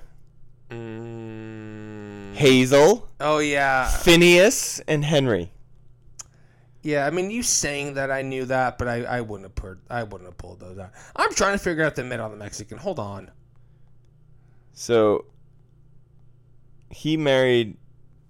So Julia's a homewrecker, right? Oh, isn't it always funny that the woman gets labeled a homewrecker? Oh, that's convenient. They met on the set of The Mexican. Yes! In 2000. He was not divorced until 2002. Oh, well, okay. What do you want me to do? What do you want me to do? Oh, so the divorce wasn't finalized until 2002. So maybe they had separated. You go. All right. Sorry, Julia. Sorry, Vera Steinberg. What did Julia also like? Didn't she like? Wasn't she gonna marry what's his name? And Daniel Moder is a practicing Hindu. Who was she gonna marry? And then she went and married someone else from the same movie. Are you thinking of the movie Runaway Bride? No. Wasn't it Kiefer Sutherland? She almost married him, right? Well, there was that one. She married Lyle Lovett, which is something I would rather not talk about. Right, but she left Kiefer at the altar. Basically, yeah. That's great stuff. And God bless. All right, we'll do a Julia episode at some point. We're getting. Of course, for Ticket for Paradise. We're getting. The greatest movie star of all time, Julia Roberts. Sure. There's absolutely no doubt. Well, Gore Verbinski directed The Mexican. Would not have pulled that out of the hat either. 2001, he also does Spy Game, teaming back up with his boy Robbie Redford. Yeah, that's correct. Tony Scott directed this one. Never seen it. No. Seems enjoyable. Retiring CIA agent. Who cares? Who cares, he says. Another one in 2001. 3 2001 movies here. Oh, he was busy. He was Ocean's busy. 11. Well, he was mourning. Ocean's 11. Mourning what? 9/11. I think these all came out before 9/11. No? Oh. When did Ocean's 11 come out before 9/11? Oh, it had to have. Or is that how we all grieved? No, I think Ocean's 11. I'm looking for the release date. That had to be like a summer 2001. December 7th, 2001. What? Ocean's 11 came out mere months after 9/11. That's right, my friend. That is unbelievable. So that movie really, Bernie Mac's performance. What do you think of nation. What was the first big movie to come out after September 11th? Well, it should have been Glitter. That's a good question. Like, did anything come out all right, so September 11th was on a Tuesday, so there's no way they put out anything like that weekend, right? They probably would have pushed it back. Something might have come out. So should we look up 12, the box office 13, weekend? 14. So yeah, look for like September 15th, 16th weekend. Something like that. You look this up. I'll talk about Ocean's 11. Okay. Ocean's 11 is great. It is. This is one of the most watchable movies of all time. The sequels are also great, even though they're a little bit weird. And Brad Pitt is great in all three of these as just like the cool fucking guy who's eating all the time and being hot. I mean, if that's not goals, I don't know what are.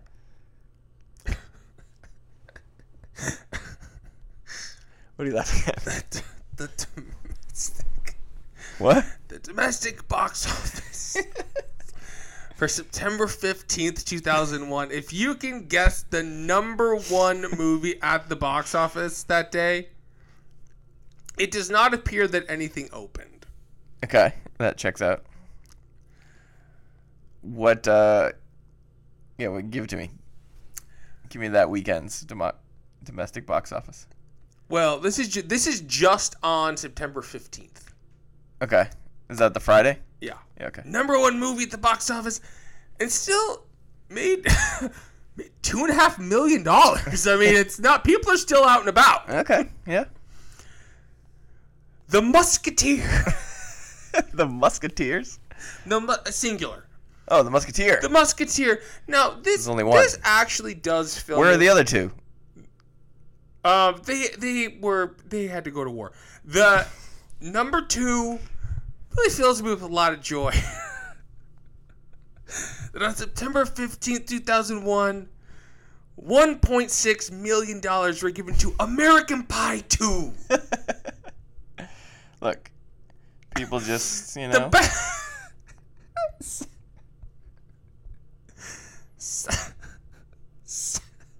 This isn't even funny. I don't know. 7th place at the box office on September 15th, 2001. Shrek. Sure. Can you imagine?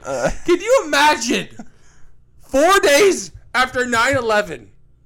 Like, you know what we should do, kids? Daddy, can we go see Shrek again? Oh, let's go see that crazy donkey again. Oh, that's great. Oh, my God. I mean, I might have seen Shrek in theaters. Should I look up the box office for September 12th? September 12th. No, look up. I want to know what the next big movie to be released. Well, how am I going to... Okay, fine. So I'll look up September 23rd. What did I say? 2nd. It was the 15th? Yeah, 22nd. Are you done talking about the Ocean movie yet? Yeah, I mean, what more there is? Everyone knows the Ocean movies. That's what Tim Novak says is the quintessential Brad Pitt movie. I we yelled at him about that. Today. Yeah, we posed the question: what Brad Pitt movie do people most associate him with? Just your everyday person. If you were to call up somebody random, and just say, "Hey, when I say Brad Pitt, what movie do you think of first?" Wait, what did it? Wait, this is weird. Hold on. I think Fight Club and Ocean's 11 would probably be in the finals. So for some reason, this did not show up when I was just on that last chart. For some reason. Okay. But and I sort of remember this. But apparently on September 14th, 2001, was the release date of the movie Hardball. What's Hardball? The Keanu Reeves baseball movie. It came out. Oh, so it came out like the day before. It came out on the Thursday. Right, but it wasn't on that last chart I was looking at. Keanu Reeves movie, the September 14th. Oh yeah, I don't know. Yeah, it's weird. God, I'm getting weird flashbacks. This is weird. So Hardball opened the weekend after September 11th and made almost $10 million. Also opened that weekend The Glass House. Sure. The Glass House. So Hardball did open September 14th, 2001. Said, you know what? People need to see disadvantaged kids playing baseball right now. That's what Hardball's about? Yeah. And what's weird is I remember seeing it in theaters. So I wondered. You saw Hardball? Of course. Hardball's a great film. On September 14th? Hardball's a great film. Maybe. Hardball made over $40 million at the domestic box office. Okay. Sure. So, so let's see the next week. Wow, Hardball number one again. So maybe some movies pulled. Anyway, Hardball is just absolutely churning. September 28th. Oh. What you got? Don't Say a Word, which in my head is a Brittany Murphy movie. Now this is an interesting fact. Is it? Now this is an interesting fact. Zoolander opened September 28th, 2001. There it is. Only opened with $15 million below Don't Say a Word. Huh. So Zoolander... What did it make total? Only $45 million. Huh. Interesting. Do you think anybody's still listening to this? No. So what is next? Oh, Ocean's 12 probably? Let's see. Nope. I feel like you've done all the... I feel like you've covered Yeah, we covered the ocean. movies. I crossed the ocean. 2002, we have Confessions of a Dangerous Mind, where he plays Brad, Bachelor number 1. Now, is he just playing himself here? Unclear. He's not the star in the movie. Wait, what is this movie again? Confessions of a Dangerous Mind. George Clooney directed. He's also in it, along with Julia Roberts, Drew Barrymore, Sam Rockwell. Oh, right. This game show thing? I've seen this. I don't remember Brad in this at all. I think it seems like he has a cameo. Yeah. Next up, 2003, Sinbad, Legend of the Seven Seas. An animated Sinbad movie in which Brad Pitt voices the titular Sinbad. Now, this is Sinbad the comedian. Yeah. I'm not going to talk about Sinbad. I was going to read the synopsis, but we're moving on. 2004, ladies and gentlemen, it's time for Troy. Oh, boy. Whoo, boy. Another movie I saw in theaters. I had never seen Troy. And boy, did I love it. You did, huh? Well, I enjoyed watching it. It's not good. I wrote my notes about Troy were, is this underrated? I enjoyed it a lot, but it's dumb. Troy is like an epic. Like, I guess when I put it on, I was kind of expecting it to be like truly awful. Because that's kind of the perception of it, is that it's like this really bad movie. And it was fine. You know, it's like, sure. It's not good. It's not bringing much to the table in terms of, you know. Yeah. Whatever. It's pretty basic in your... It's hard to call it basic when it's like this massive production. And in my head, earlier when I mentioned there might be 3 spots already secured on the Mount Rushmore. I was wondering. I was thinking Troy, but then I did just glance at some photos, and I might be wrong. Well, he is very hot in this movie. Yeah, but... And he gets naked in it a little bit. He's jacked out of his mind. Yeah. Yeah, certainly... it's up there. Certainly up there. He is like very one note in this movie. He's playing Achilles, who's like... Of course, this is about the Trojan War. Sure. I enjoy all the mythology there, so it was kind of fun to watch. I mean, that means nothing to me. Pretty good cast. Who else is in it? Eric Bana, Orlando Bloom, Right. Brian Cox, Diane Kruger plays Helen of Troy. I don't care about any of this. I enjoy it. I like all this Greek stuff. mythology Sean stuff. Bean, Peter O'Toole is in it. Sean Bean in the headlines.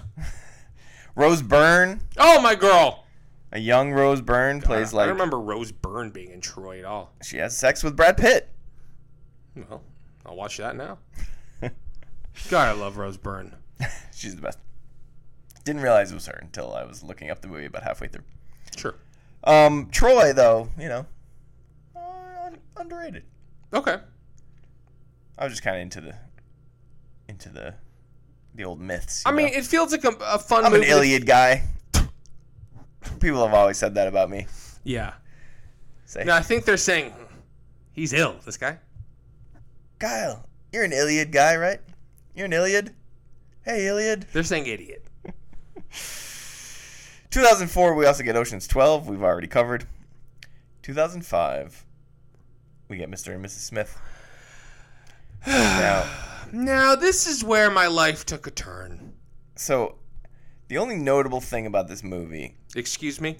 ...is that Brad Pitt is able to pull off the buzzed head haircut and still looks super hot. That's the only notable thing about this movie. Yeah, I don't think anything else came out of it, right? He really does. I mean, you are right. I mean, this. So I was like, is this on the Mount Rushmore? But I was like, oh, his hair is so bad. I don't know. It might be. What? It might be on the Mount Rushmore. Well, it's a candidate for sure. It probably should be just because of like what it accomplished. Yeah. Listen, this is a Jennifer Aniston podcast. I would rather not talk about this movie just because of the trauma that it has caused me in the community, but what community?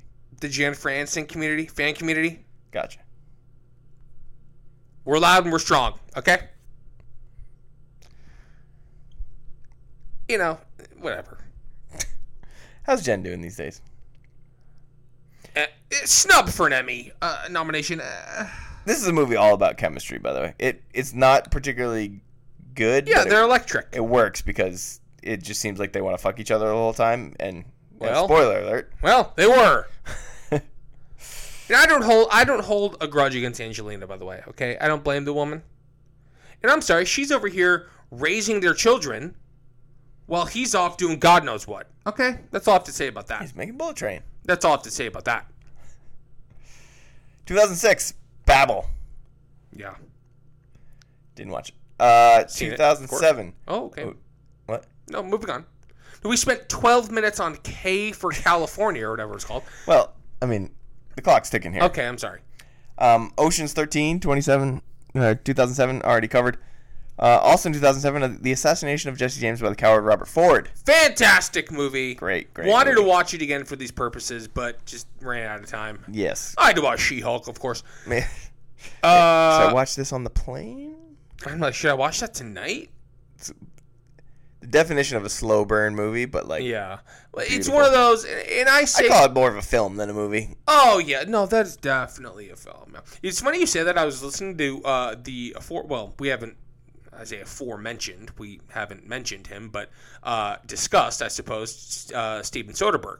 He was talking about what you just said, the difference between a film and a movie. Ooh. And, like, he goes into them, like, whenever he starts... But this interview, he sounds like the most annoying person on earth, which I think most people know. Sure. But he goes into, like, each project sort of differentiating whether or not he's making a film or making a movie. Oh, I like that. I mean, the Ocean's movies. Definitely movies. But he, like, talks about them with very high regard, Yeah. He seems like... Traffic film. Aaron Brockovich probably film. Could be a movie. Aaron Brockovich is the definition of a film. Don't get me started. Could be a movie. Don't get me started on one of the greatest film performances of all time. Hold on. Movie doesn't mean it's a negative thing. No, not at all. Not at all. Okay. Just making sure. No, I know. You're right. But I don't know. I still think you would classify that as a film. 2008, the third in our triple feature. Yes. Coen Brothers, Burn After Reading. Burn After Reading. A movie that I love for its runtime and respect for its quality. Burn After Reading is a movie, not a film. Exactly. In the best possible way. Yeah, exactly. It's Burn After Reading was such a fun movie to watch again. It is swift, it is quick, and I think we said this after. It's like it sort of feels like a bunch of friends got together and like made a fun movie for a couple of weeks. Right. Like some of the most famous people in the world got together and were like, we should just do something stupid. But it's and in the best way. But it's like a great script. Yeah. I love it. They didn't just it feels like that movie. It feels like Burn After Reading I don't know. It doesn't get its due. No, it never gets mentioned in like Coen Brothers. No, they have and even at the time, it like wasn't even like that didn't even get a screenplay nomination at the Oscars. That movie was just kind of very much like, It just kind of came and went. People were like, "Yeah, it was kind of funny," but yeah, I think retroactively it holds up quite well. Yeah, It was a great rewatch. Totally agree. All right. Brad, that's sort of this like. That's like silly Brad. That like Brad is sort of like that was sort of the first hint. Yeah, that's what I was gonna say. Was bit that we get like silly Brad. It's sort of like is Brad Pitt's a little silly. Brad Pitt is feeling a little silly. I think there's a little bit of that in the Ocean's movies. Yes, And I think then- he was dipping his toes into silly. Yeah. Silly Putty. Were you a silly putty person? Oh, Sure. Couldn't get enough of the stuff. 2008, again, so he had 2 movies this year. So he works with the Coen brothers and also with Fincher for The Curious Case of Benjamin Button. This is not dipping his toes in the silly putty. This is serious film putty. Yeah, a movie that, again, one of those that I don't know why I say I'll never watch it again, but I just don't really have any desire to. And the fact that I didn't watch it for this probably means it's not going to happen anytime soon. I'll definitely watch it at some point. We'll do a Fincher when I do I do the entire Fincher filmography. Yeah, exactly. That's a good. This is like a good movie. I think. I feel like it doesn't. People don't really like it very much now, but I think it's a good movie. It might be underrated at this point, but I'd have to rewatch it. Although, I mean, you have to admire the fact that, like, it spurned, like, when somebody says, oh, he's like Benjamin Buttoning. Right. It's everyone knows what that means. For sure. People say that about me. That you look really old for your age. Isn't it the opposite? When someone says he's Benjamin Buttoning. Now, what does that mean exactly? He's getting younger. Right, but if you are young and they say it, it's not a great sign. I'm young? But if you were... No, when you say someone is Benjamin Buttoning, it doesn't matter really their age. It's like they're getting younger. Sure. I mean, you would never say that about a 10-year-old. If you say it about a 5-year-old, it's like, he looks like an old 90-year-old dude. But he's getting younger. Well, he's improving. Things are getting better. Sure. But what a weird movie. Yeah. Taraji P. Henson, Oscar nominated for that. Really? Yeah. Wouldn't have known she was in it. Well. Right? I wouldn't have known anyone who was in it other than Brad Pitt and Kate. And Katie? 2009. This is an interesting run here. So we go Assassination of Jesse James, Burn After Reading, Curious Case of Benjamin Button, 2009, Inglourious Basterds. Works with Tarantino for the first time. Yes. I'd have to think about this, but maybe my favorite movie that Brad Pitt is in. Ooh, well, that's a big discussion. Yeah. Yeah. No, he's not. This one's not going to be on the Mount Rushmore of hot Brad Pitt. No. But he is hilarious in this movie. Yeah, he is. He follows it up in 2010 with Megamind, where he played. Now that's mine. Metro Man. Now that's my favorite Brad Pitt performance. Will Ferrell played Megamind, in case you were wondering. What was Brad Pitt's character? You said it? Yeah, Metro Man. Metro Man, of course, yeah. Yeah. Of course. 2011, The Tree of Life. Wow. Absolutely love The Tree of Life. Wanted to watch it again for this, and of course, ran out of time. But love it. I would like to rewatch this one. This is certainly an achievement. Yeah, I mean, like, Tree of Life falls... Maybe a little too much film, not enough movie. Well, speak for yourself. But Tree of Life, yeah, I mean, in this run that he's on right now, Tree of Life, we talked about Assassination, Jesse James. Like, there's, a couple more coming here. Like, you could even say Benjamin Button, Glorious Bastards, whatever. Like, he has this run here where it's just... There's a lot of good stuff. It's a hell of a run. Up next, we and like he's kind of going back and forth here. So we go from Tree of Life, which is this like borderline experimental, beautiful but like not exactly linear, to a real movie with Moneyball. Mm-hmm. And a movie that holds up. And he gets his second Oscar nomination. This is only his second one through this point. It's just 12 Monkeys and then this. I think so, right? Huh. He only has 3. I thought he had 4. Does he? What do we... Oh, Benjamin Button, right? Oh, right. Of course. Yes. Moneyball. I didn't watch it this week, but I watched it within the past year. Yeah. Good movie. Moneyball's good. Some people, love Moneyball, which I think is going a little too far. Sure. But it's a good movie, and it's, this is one of those where, you need a Brad Pitt, at the top of this movie for it to work. You know what I mean? This is like sure. Movie star needs to carry this movie for it to be good. Yeah. And he does. Yeah. And then to, keeping this pattern going, he follows that up in 2011 with Happy Feet 2, where he plays Will the Krill. Now, how many days do you think he worked on Happy Feet 2? There's no way he put in more than 20 minutes. Right? He's Will the Krill. and Matt Damon is Bill the Krill. Whoa! So, I assume they went into the studio together and riffed their lines for about 12 and a half minutes and Can then you imagine? Had some beers. Okay. Well, no, he was... 2011, he was still drinking. No, he was having a good time. Oh, that Happy Feet 2, that set was fucking wild. Yeah. 2012, Killing Them Softly. Love it. Decent movie. Saw it in theaters. I think I saw... did too. I think I saw that the ArcLight Hollywood... Wait, what year? 2012. That would have been... Yeah. That's when I moved back to LA full time. I'm pretty certain I saw this in the ArcLight Hollywood. God, imagine. We've tried to figure this out a couple times. I know. And there's no way. We can't get into it. But that whole paths crossing thing, I can't. That is. What do you mean? Just were you and I ever in the same place? Probably the ArcLight Hollywood. I know. That's so strange to think about. I'm trying to remember what movie we tried to figure this out for. I know. It was something. I was trying to see if I have my... this is exactly what I did last time. I looked at my email to see if I have an ArcLight ticket in my email, but I don't. Anyway, we're moving on to 2013, where he does World War Z. Yeah. 12 Years a Slave, and The Counselor. What a little trio that is. Interesting, yeah.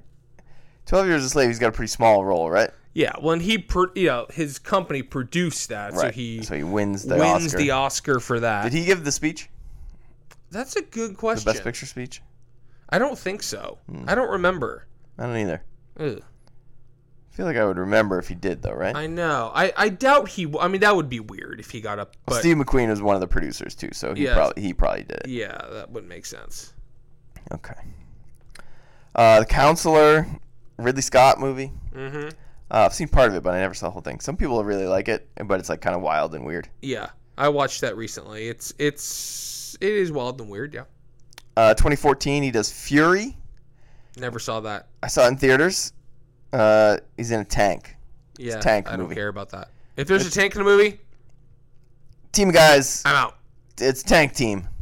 It's what now? Tank team. Okay. Yeah, it's fine. It is what it is. 2015, By the Sea. Oh boy. Yeah, things are. Oh boy. Things are rocky. Written and directed by Angelina Jolie. Things are rocky at home. Did I know she wrote and directed? I'm not sure. Well, listen, she can do it all. Also in 2015, The Big Short. Mm-hmm. And then 2016, Allied. Yeah. I missed that one. Allied and By the Sea are the same movie as far as I'm concerned. Okay. Don't know the synopsis for either. But I mean, okay. What? I mean, isn't Allied some war movie? Yes. And By the Sea, I think, is a...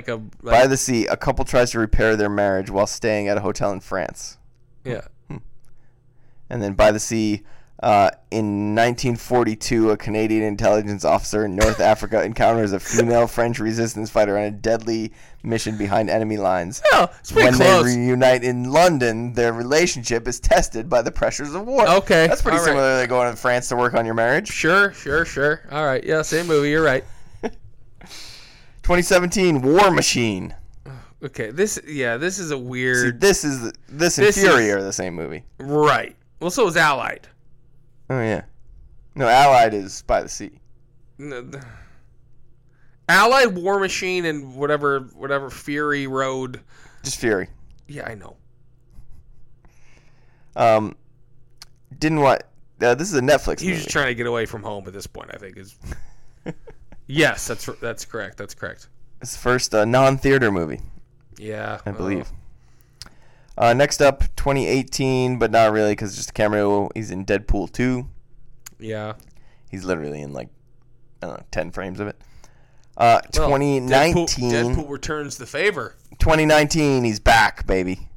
Once Upon a Time in Hollywood and Ad Astra. Yeah, baby. Have you seen Ad Astra? Yeah, I saw it in theaters. Did you? I did not see it in theaters. Good movie. But I have seen it. Yeah. It's like one of those that I could see some people like loving. Mm-hmm. I thought it was good, but he's good in it. It's Daddy Issues, the movie. Yeah, basically. It might as well be called Dad Astra. Wow.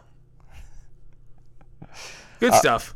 And I'm famously out on space movies, but we've blown past Once Upon a Time in Hollywood here, which of course is the first of our triple feature. The first of our triple feature. His Oscar win.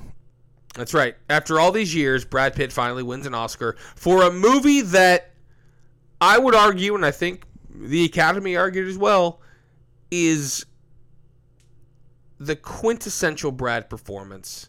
Sort of Brad at his essence. He's definitely very Brad. The distillation of Brad. He's just perfect in it. He's so good. It's like... It's absolutely... So much of this movie is him just like driving around L.A. Yeah. And like vibing. And it's riveting to watch. I mean, you and I watched this. It's just a fantastic movie. We could have started it right over from the beginning, right when we finished it. It's so good. Probably should have watched it twice instead of 12 Monkeys. Please. It's just so good, and it's like it works so well because of him. And it's a deceivingly great performance, I think. And I'm glad it was received as well as it was, I guess, for his sake, because what he's doing almost feels so effortless in it. Right. It could be overlooked for, but he's just being himself. It's hard to imagine anybody else doing what he's doing in it, and he is so funny in it as well. Like he's funny. It's a comedic performance basically, but like the final climax of him, he's just like remarkably funny. Yeah. And it's perfect. And he is throughout the whole movie to it, and it all builds to that. But like his little moments throughout are just perfect, and like his delivery on everything is just this. Yeah. He just encompasses that character in such a great way, and obviously the kind of bromance with Leo is just. Well, we can do a whole Leo episode, but Leo matches him step for step. Like Leo is phenomenal in this movie. Yeah. He's so good. Agreed. But it's a fun performance to watch after watching so many different Brad performances throughout a week or two, where it's like, first of all, represents this pinnacle of his career. Obviously, he finally wins an Oscar, this big moment in his career, but even the movie itself is kind of reflective of like where he is in his career, kind of this like totally, I don't want to say washed up, but sort of aging sort of guy in Hollywood and what that means and what that does. Yeah, and Tarantino is obviously playing that purposefully with both Leo and Brad, and it's just great. It's just what a movie. It's just great. It's really, really good, and it's one of those performances where I sort of said this, I guess, but like I don't know that anybody else could have done what he did with it. And so it's fun to watch that. To just watch like the perfect encapsulation of like movie meets performance. Yes. And I think that's actually, you saying that made me kind of just sort of place or think about Brad in a way that I think he might not get as much credit as he deserves, just kind of as an actor. You think about, your Leos, but like the way Brad could have been in the DiCaprio role as well. I think. Yeah. Like, I don't think there's many people that can do both. and I think he's on that list. I think. I'm not quite. It's honestly difficult for me to see either of them switching. So, all right. So, but if they just flipped roles. Right. Ooh, that's an interesting movie, too. I was going to say I could see Brad in the Leo role, but I couldn't see Leo in the Brad role. But now that I'm thinking about it, it might... I mean, it works perfectly as is, obviously. Yeah. But it's kind of fascinating to think about. I mean, Brad's career is really interesting because he... Despite doing so many of these kind of, like, auteur, working with, like, great directors, like, working with, like, Terrence Malick or, like, Andrew Dominik or, like, David Fincher when, like, he could have just gone and done whatever the hell he wanted to do. Yeah. It's interesting because those movies themselves aren't, all, at the same time, like, weren't really, like, awards plays. Right. Like, they weren't these, like, stereotypical, like, has Brad ever been in, like, a biopic? We just went through this entire fucking thing. Hang on, let me start back at Hunk and see. But you know what I mean? Like, it never felt like along the way that he was compromising anything that he wanted. I mean, maybe, like, making... I mean, this is why he's such a fascinating career. Like, yeah, obviously he has the one franchise with the Ocean's movies, but like, and I guess that's what a franchise sort of was in the early 2000s. But there's no superhero stuff. Other but those than movies are really cameos. Fun and good, right? But he hasn't gone like Marvel. Those are Soderbergh movies. You know what I mean? It's not like he was going off to make, The Gray Man or whatever. Yeah, exactly. Which I guess was Allied, but. Well, yeah, there is that little Netflix run with, War Machine and... Ugh. Yeah. I guess that's the only Netflix one, but... Well, he had a divorce to pay for, I suppose. World War Z is kind of a franchise-type movie. Yeah. But yeah, no real biopics here. It's a lot of really interesting movies with really interesting directors. Yeah, and like it never really felt like he was doing anything he didn't want to be doing. What a career. Brad Pitt, underrated? So... well, we're not even to the reason for the season. Well, we are now. Right? Nothing... Oh, well, he's in The Lost City, which came out earlier this year, which of course I saw in theaters alone. I didn't see it. That's very silly, Brad. Small role? Small role, but a little bit bigger than I thought. Like, I thought it was just going to be like a cameo. He's in a few scenes. Gotcha. And he's fun, And then, of course, this past week, Bullet Train. Oh, boy. Now, we saw Bullet Train. Yes, we did. Are we going to talk about Cheesecake Factory?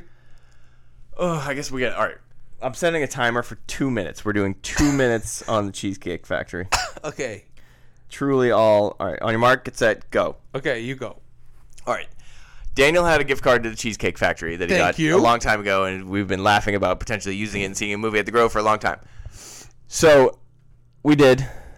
Yeah. And, first of all, we tried to, get a table before the movie. Correct. Line out the door. Hour-long wait. Yeah. So, eventually we made a late reservation for after the movie. 9:30 p.m.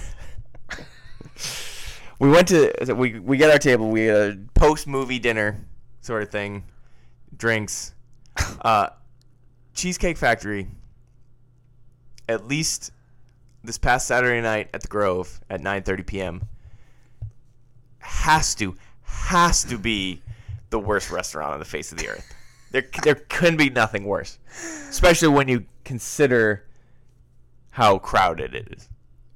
Like, when you consider the amount of people going to it. Oh, I mean, they're packed. They're completely packed. Kicking people out.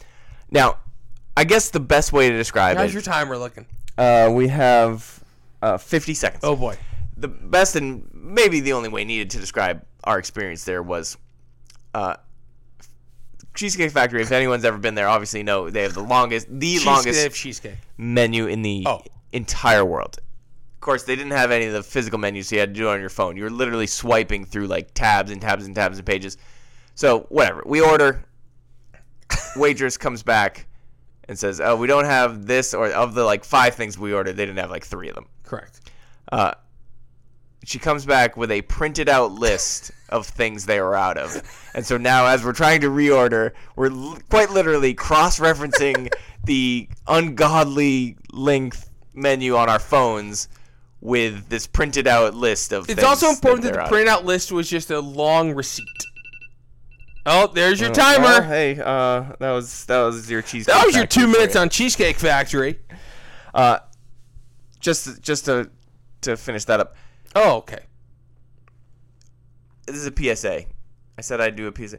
PSA, the Cheesecake Factory is the worst restaurant in the world. Under no circumstances should anyone ever go. I would just like to say an addendum to that is the fact that we were at the Grove. I think if you were to go to a Cheesecake Factory in, Columbus, Ohio, it might not be quite as bad. Oh. That's all I'm saying. Okay, also, you did not even mention the margarita. There's not enough time to mention the margarita. Sorry. Astounding margarita. Wow. What an experience, though. What? I mean, would I go back tomorrow? 100%. Without a doubt, I'd go back tomorrow. I mean, we made friends with the cute baby next to us. Oh, I made friends with the baby. Baby just staring at us. We're making faces at the baby. It was so fun. Oh, what a baby. Why was there a baby at Cheesecake Factory at 10 p.m.? Now, these are the questions I don't have answers to. So, Bullet Train. Bullet Train. So, Bullet Train. Here's what I'll say about Bullet Train. Didn't really like it. It's too long. It's way too long. Again, like this movie should be an hour 45. I don't know why there's an extra half hour stuffed in there. I don't know why you're making this like action heisty thing. It does not need to be more than an hour and 40 minutes. It just doesn't. Yeah. And it's not that it's like it just makes your story worse.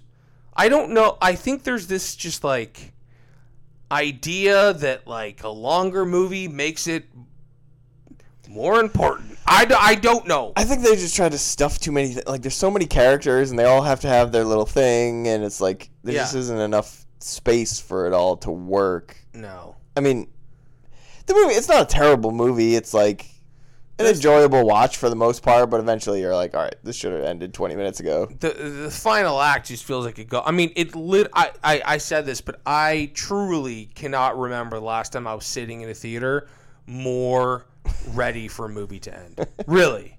I mean, was that because we had Cheesecake Factory to get to? Maybe. I had a vegan Cobb salad waiting for me. That was just a bunch of vegetables on a plate. And a margarita. And a margarita that felt like they dumped it into the toilet. Anyway, Bullet. I did not care for it, and I think Brad's performance also didn't really do much for me. I found his character to be really annoying and grating. So I think the fact that he's the star of this movie and is such a part of obviously what is happening on screen, and I just didn't really like when he was. Yeah, that's fair. He didn't bother me in that sense. I mean, but it just didn't get me. I wanted some like really cool action sequences. There's just none of that, and it's like a lot of not that cool action sequences. Yeah. There's some decent stuff, but not. Yeah, there's nothing that quite hits that level where you're just like, oh shit, that was awesome. Yeah, not at all. And then Sandra Bullock shows up at the end, and I do just have to say this, but like, whoever did Sandra Bullock's hair and makeup for this movie, and she is in the movie she's like her voiceover is present throughout. She's Brad Pitt's boss or whatever. Handler, thank you. She shows up for all of 30 seconds at the end, looking like someone just tried to like drown her in a swamp. But she's supposed to look like regal. She looks insane. Whoever did that to her. Whoever did that to poor Sandy. Wow. They should be on the bullet train. They should be eaten by a snake. There's a snake on the bullet train. Oh, my one question. Yeah. Did Was the showdown between two characters that we didn't really follow the entire movie? Yeah. Couldn't tell you either of their names. Did you know that so much of the plot of Bullet Train was going to revolve around Thomas the Tank? No. This is essentially a Thomas the Tank Engine movie. Yeah, I mean, this is a train connection there. It was a bit much. They just... Every little thing that could have been a little nugget of a joke is expanded so far and hit over the head so many times that it's just pitiful.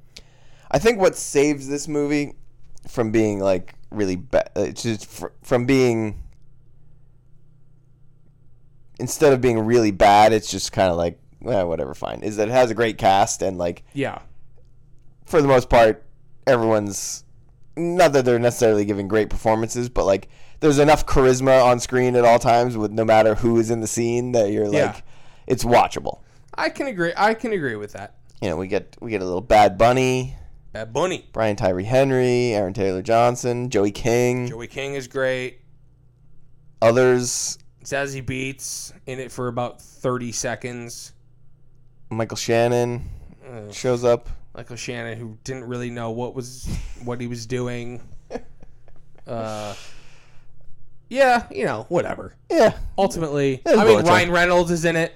Channing Tatum is in it. True. Boy, oh boy. Ultimately, when we look back at the career of Brad Pitt, I don't think many people are going to be discussing Bullet Train. No, I don't think so. It's going to be, yeah. It was interesting. There was a minute there where we kind of thought it might be like a little breakout August hit, since it's really the only big August release. The first trailer I thought was pretty good. Yeah. And then it kind of went a little bit downhill from there. Yeah. But not terrible. Watchable movie, whatever. It's fine. Well, all right. So we've reached the point here where we have the only thing that matters. Our Brad Pitt hot Mount Rushmore. Mount Hotmore. Brad Pitt Mount Hotmore.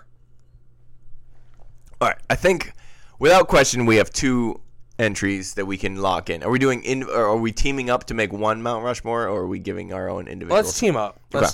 I mean, you're right. I think we're going to be very on the same page. I think we have to put Thelma and Louise, and we have to put Fight Club. I think the Brad Pitt Mount Hotmore. I think that is correct. I'm willing. I'm ready to listen to other nominations. Okay. And you mentioned Troy earlier. That's on the short list for one of the two remaining spots. I'm out on Troy. Wow, he's come all the way through here. I'm out on Troy for the Mount Hotmiss. Mount Hotmiss? The hell is that? All right. Of the things we watch, a river runs through it. No, I don't think so. Interview with the Vampire. No. Legends of the Fall. Didn't see it. He's pretty hot in Legends of the Fall. Let me find an image here. But I don't know if it's like peak Brad though.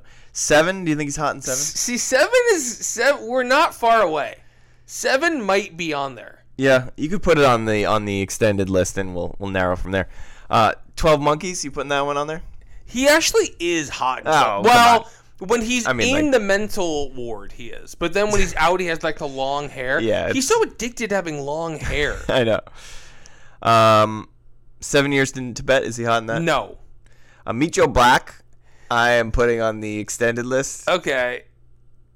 It's like partially because it's different. You know. Sure. He's got a different look going because, for instance, Snatch. He basically looks the same as he does in like Fight Club. Well, see, this is the problem where like I think Snatch is close. Oh, I'm okay with that.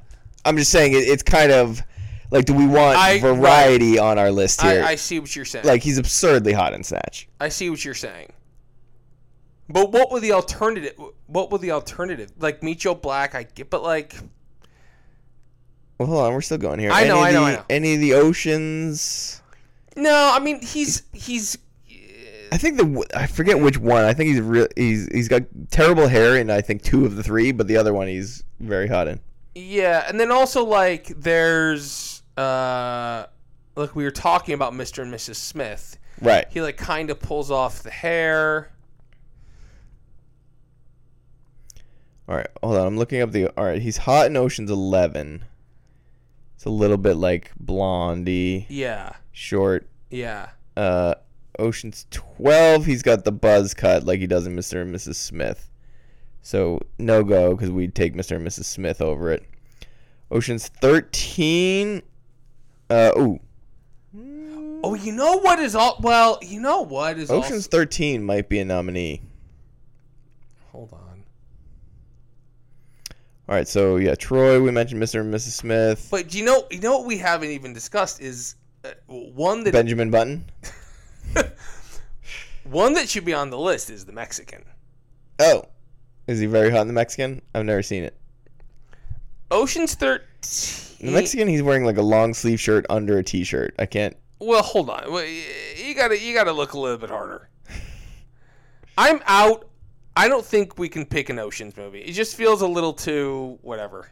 I think he's hotter in Ocean's 13 than the Mexican. It is interesting though. The Mexican isn't doing it for me. Okay. I think. All right, hold on. Let's see if there's any other to throw on the extended list here. You know what one is not a bad choice is Once Upon a Time in Hollywood. Yeah, I was gonna say that could like older Brad Pitt nominee. On the Roof. The Roof's great. He was in such great shape in that movie. Oh yeah. Unbelievable. But like, all right, yeah, that's more of a variety pick as well. Yes. In a sense, because like, there's no way, if we're being honest, that we're taking like Once Upon a Time in Hollywood Brad over like Snatch Brad. Correct. But if we want to have different versions of him, sure, it does make sense. Benjamin Button actually, when he's like, sure, when he's at the right age, he's like very, very good looking. Now, should we look into K for California? Probably, actually. Anything else here? I think the only late career one is Once Upon a Time, right? I think here's what I'll propose. I'm locked in on Fight Club. Sure. Thelma and Louise. Sure. Seven. And Snatch. 7 and Snatch. Oh, wow. And I understand that that's not much diversity in terms of overall appearance or era, really. Right. I mean, whatever. But it's almost hard to deviate from that. I'm willing to listen to objections. I think objectively those are. What was the third one? 7. Right. I think objectively those are pretty good picks. I just want a little more variety in mine. Okay. I think Thelma and Fight Club are there. I'm going Meet Joe Black. Okay, that's fine. You can have Meet Joe Black. Look, Meet Joe Black in a tuxedo. I mean, come on. That's sure. You need a classy Brad represented here. Fair enough. You went with 4 trashy Brads. Hey, how dare you? What? Which one of those 4 is he not trashy? Like, I guess 7 is. He's a detective. Yeah, but he's a mess.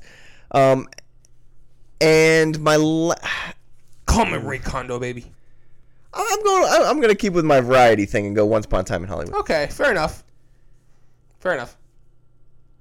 Apologies to Troy by the Sea and Mr. and Mrs. Smith and Ocean's 13. Yeah. Here's what I want to ask you. Maybe we can wrap it up on this. What does his career look like moving forward? Because we were talking about this a little bit, I guess. But, like, I think winning that Oscar was such an important thing in terms of what comes next.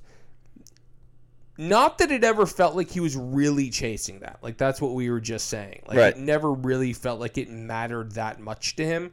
But now it doesn't even have to be a thing that people talk about. I just wonder what he does for the rest of his career. Is it more stuff like Bullet Train? Does he sort of lean harder now into stuff that he really wants to be doing, working with directors on smaller, more interesting stuff? Or is it just a balance of the two forever? I think it's just going to be a balance of the two forever. I think so. So, I mean, just looking at his upcoming acting projects, we have Babylon later this year. I mean, that's another. Babylon is Prestige movie. Yeah. Damien Chazelle's new movie, obviously.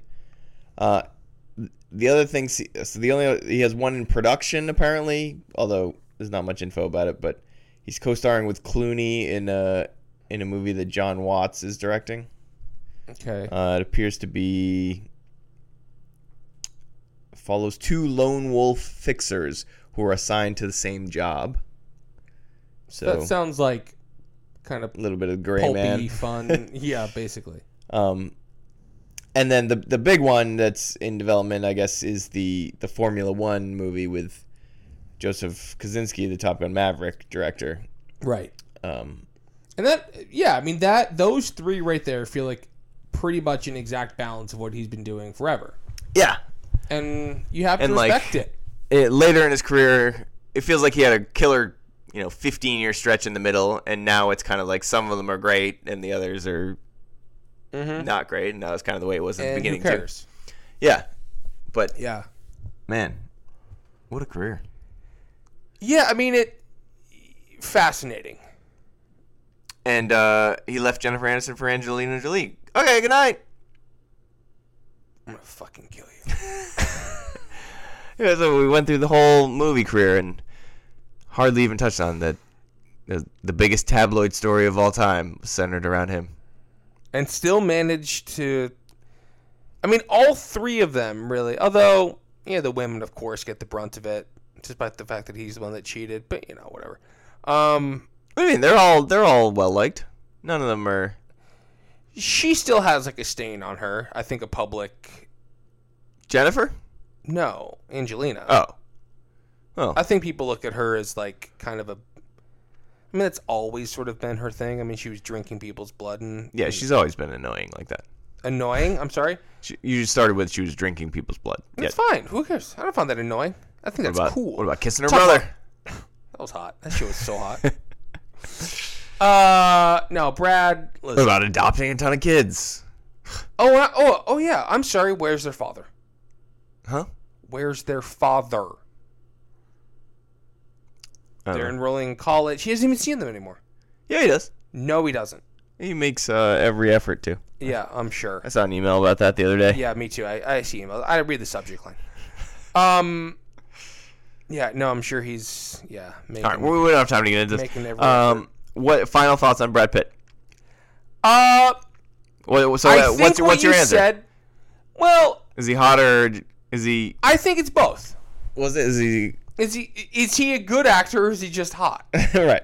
And I do think it's both. I think that he accomplishes. I mean, he can skate by on his good looks and move if he wants, and I think he's probably done that sometimes. But I do think that he is a good actor, and I think the thing that I respect the most about him is the fact that he hasn't just leaned on that, is that he's consistently made interesting choices throughout his career and does feel like a legitimate movie fan and is interested in making good movies with interesting people. And, when you're the biggest star in the world and you go make The Tree of Life with Terrence Malick, it's hard not to have some respect for that. Yeah. Totally. I mean, it felt like there was a narrative about him for a long time where it was he's kind of this super hot guy who's kind of a dope and just kind of is in, but I don't think that was ever true. Watching some of these early movies and seeing kind of pretty nuanced performances even early on and as his star was exploding, and so I mean I think he's underrated as an actor, and he's never really considered one of the great. He's one of the biggest stars, but never really one of the great actors of his generation. But when you look back at this, his resume, I think he's got a pretty good case that you can put up against most anyone of his generation. Well, I think what you said about the desert island thing is a good point.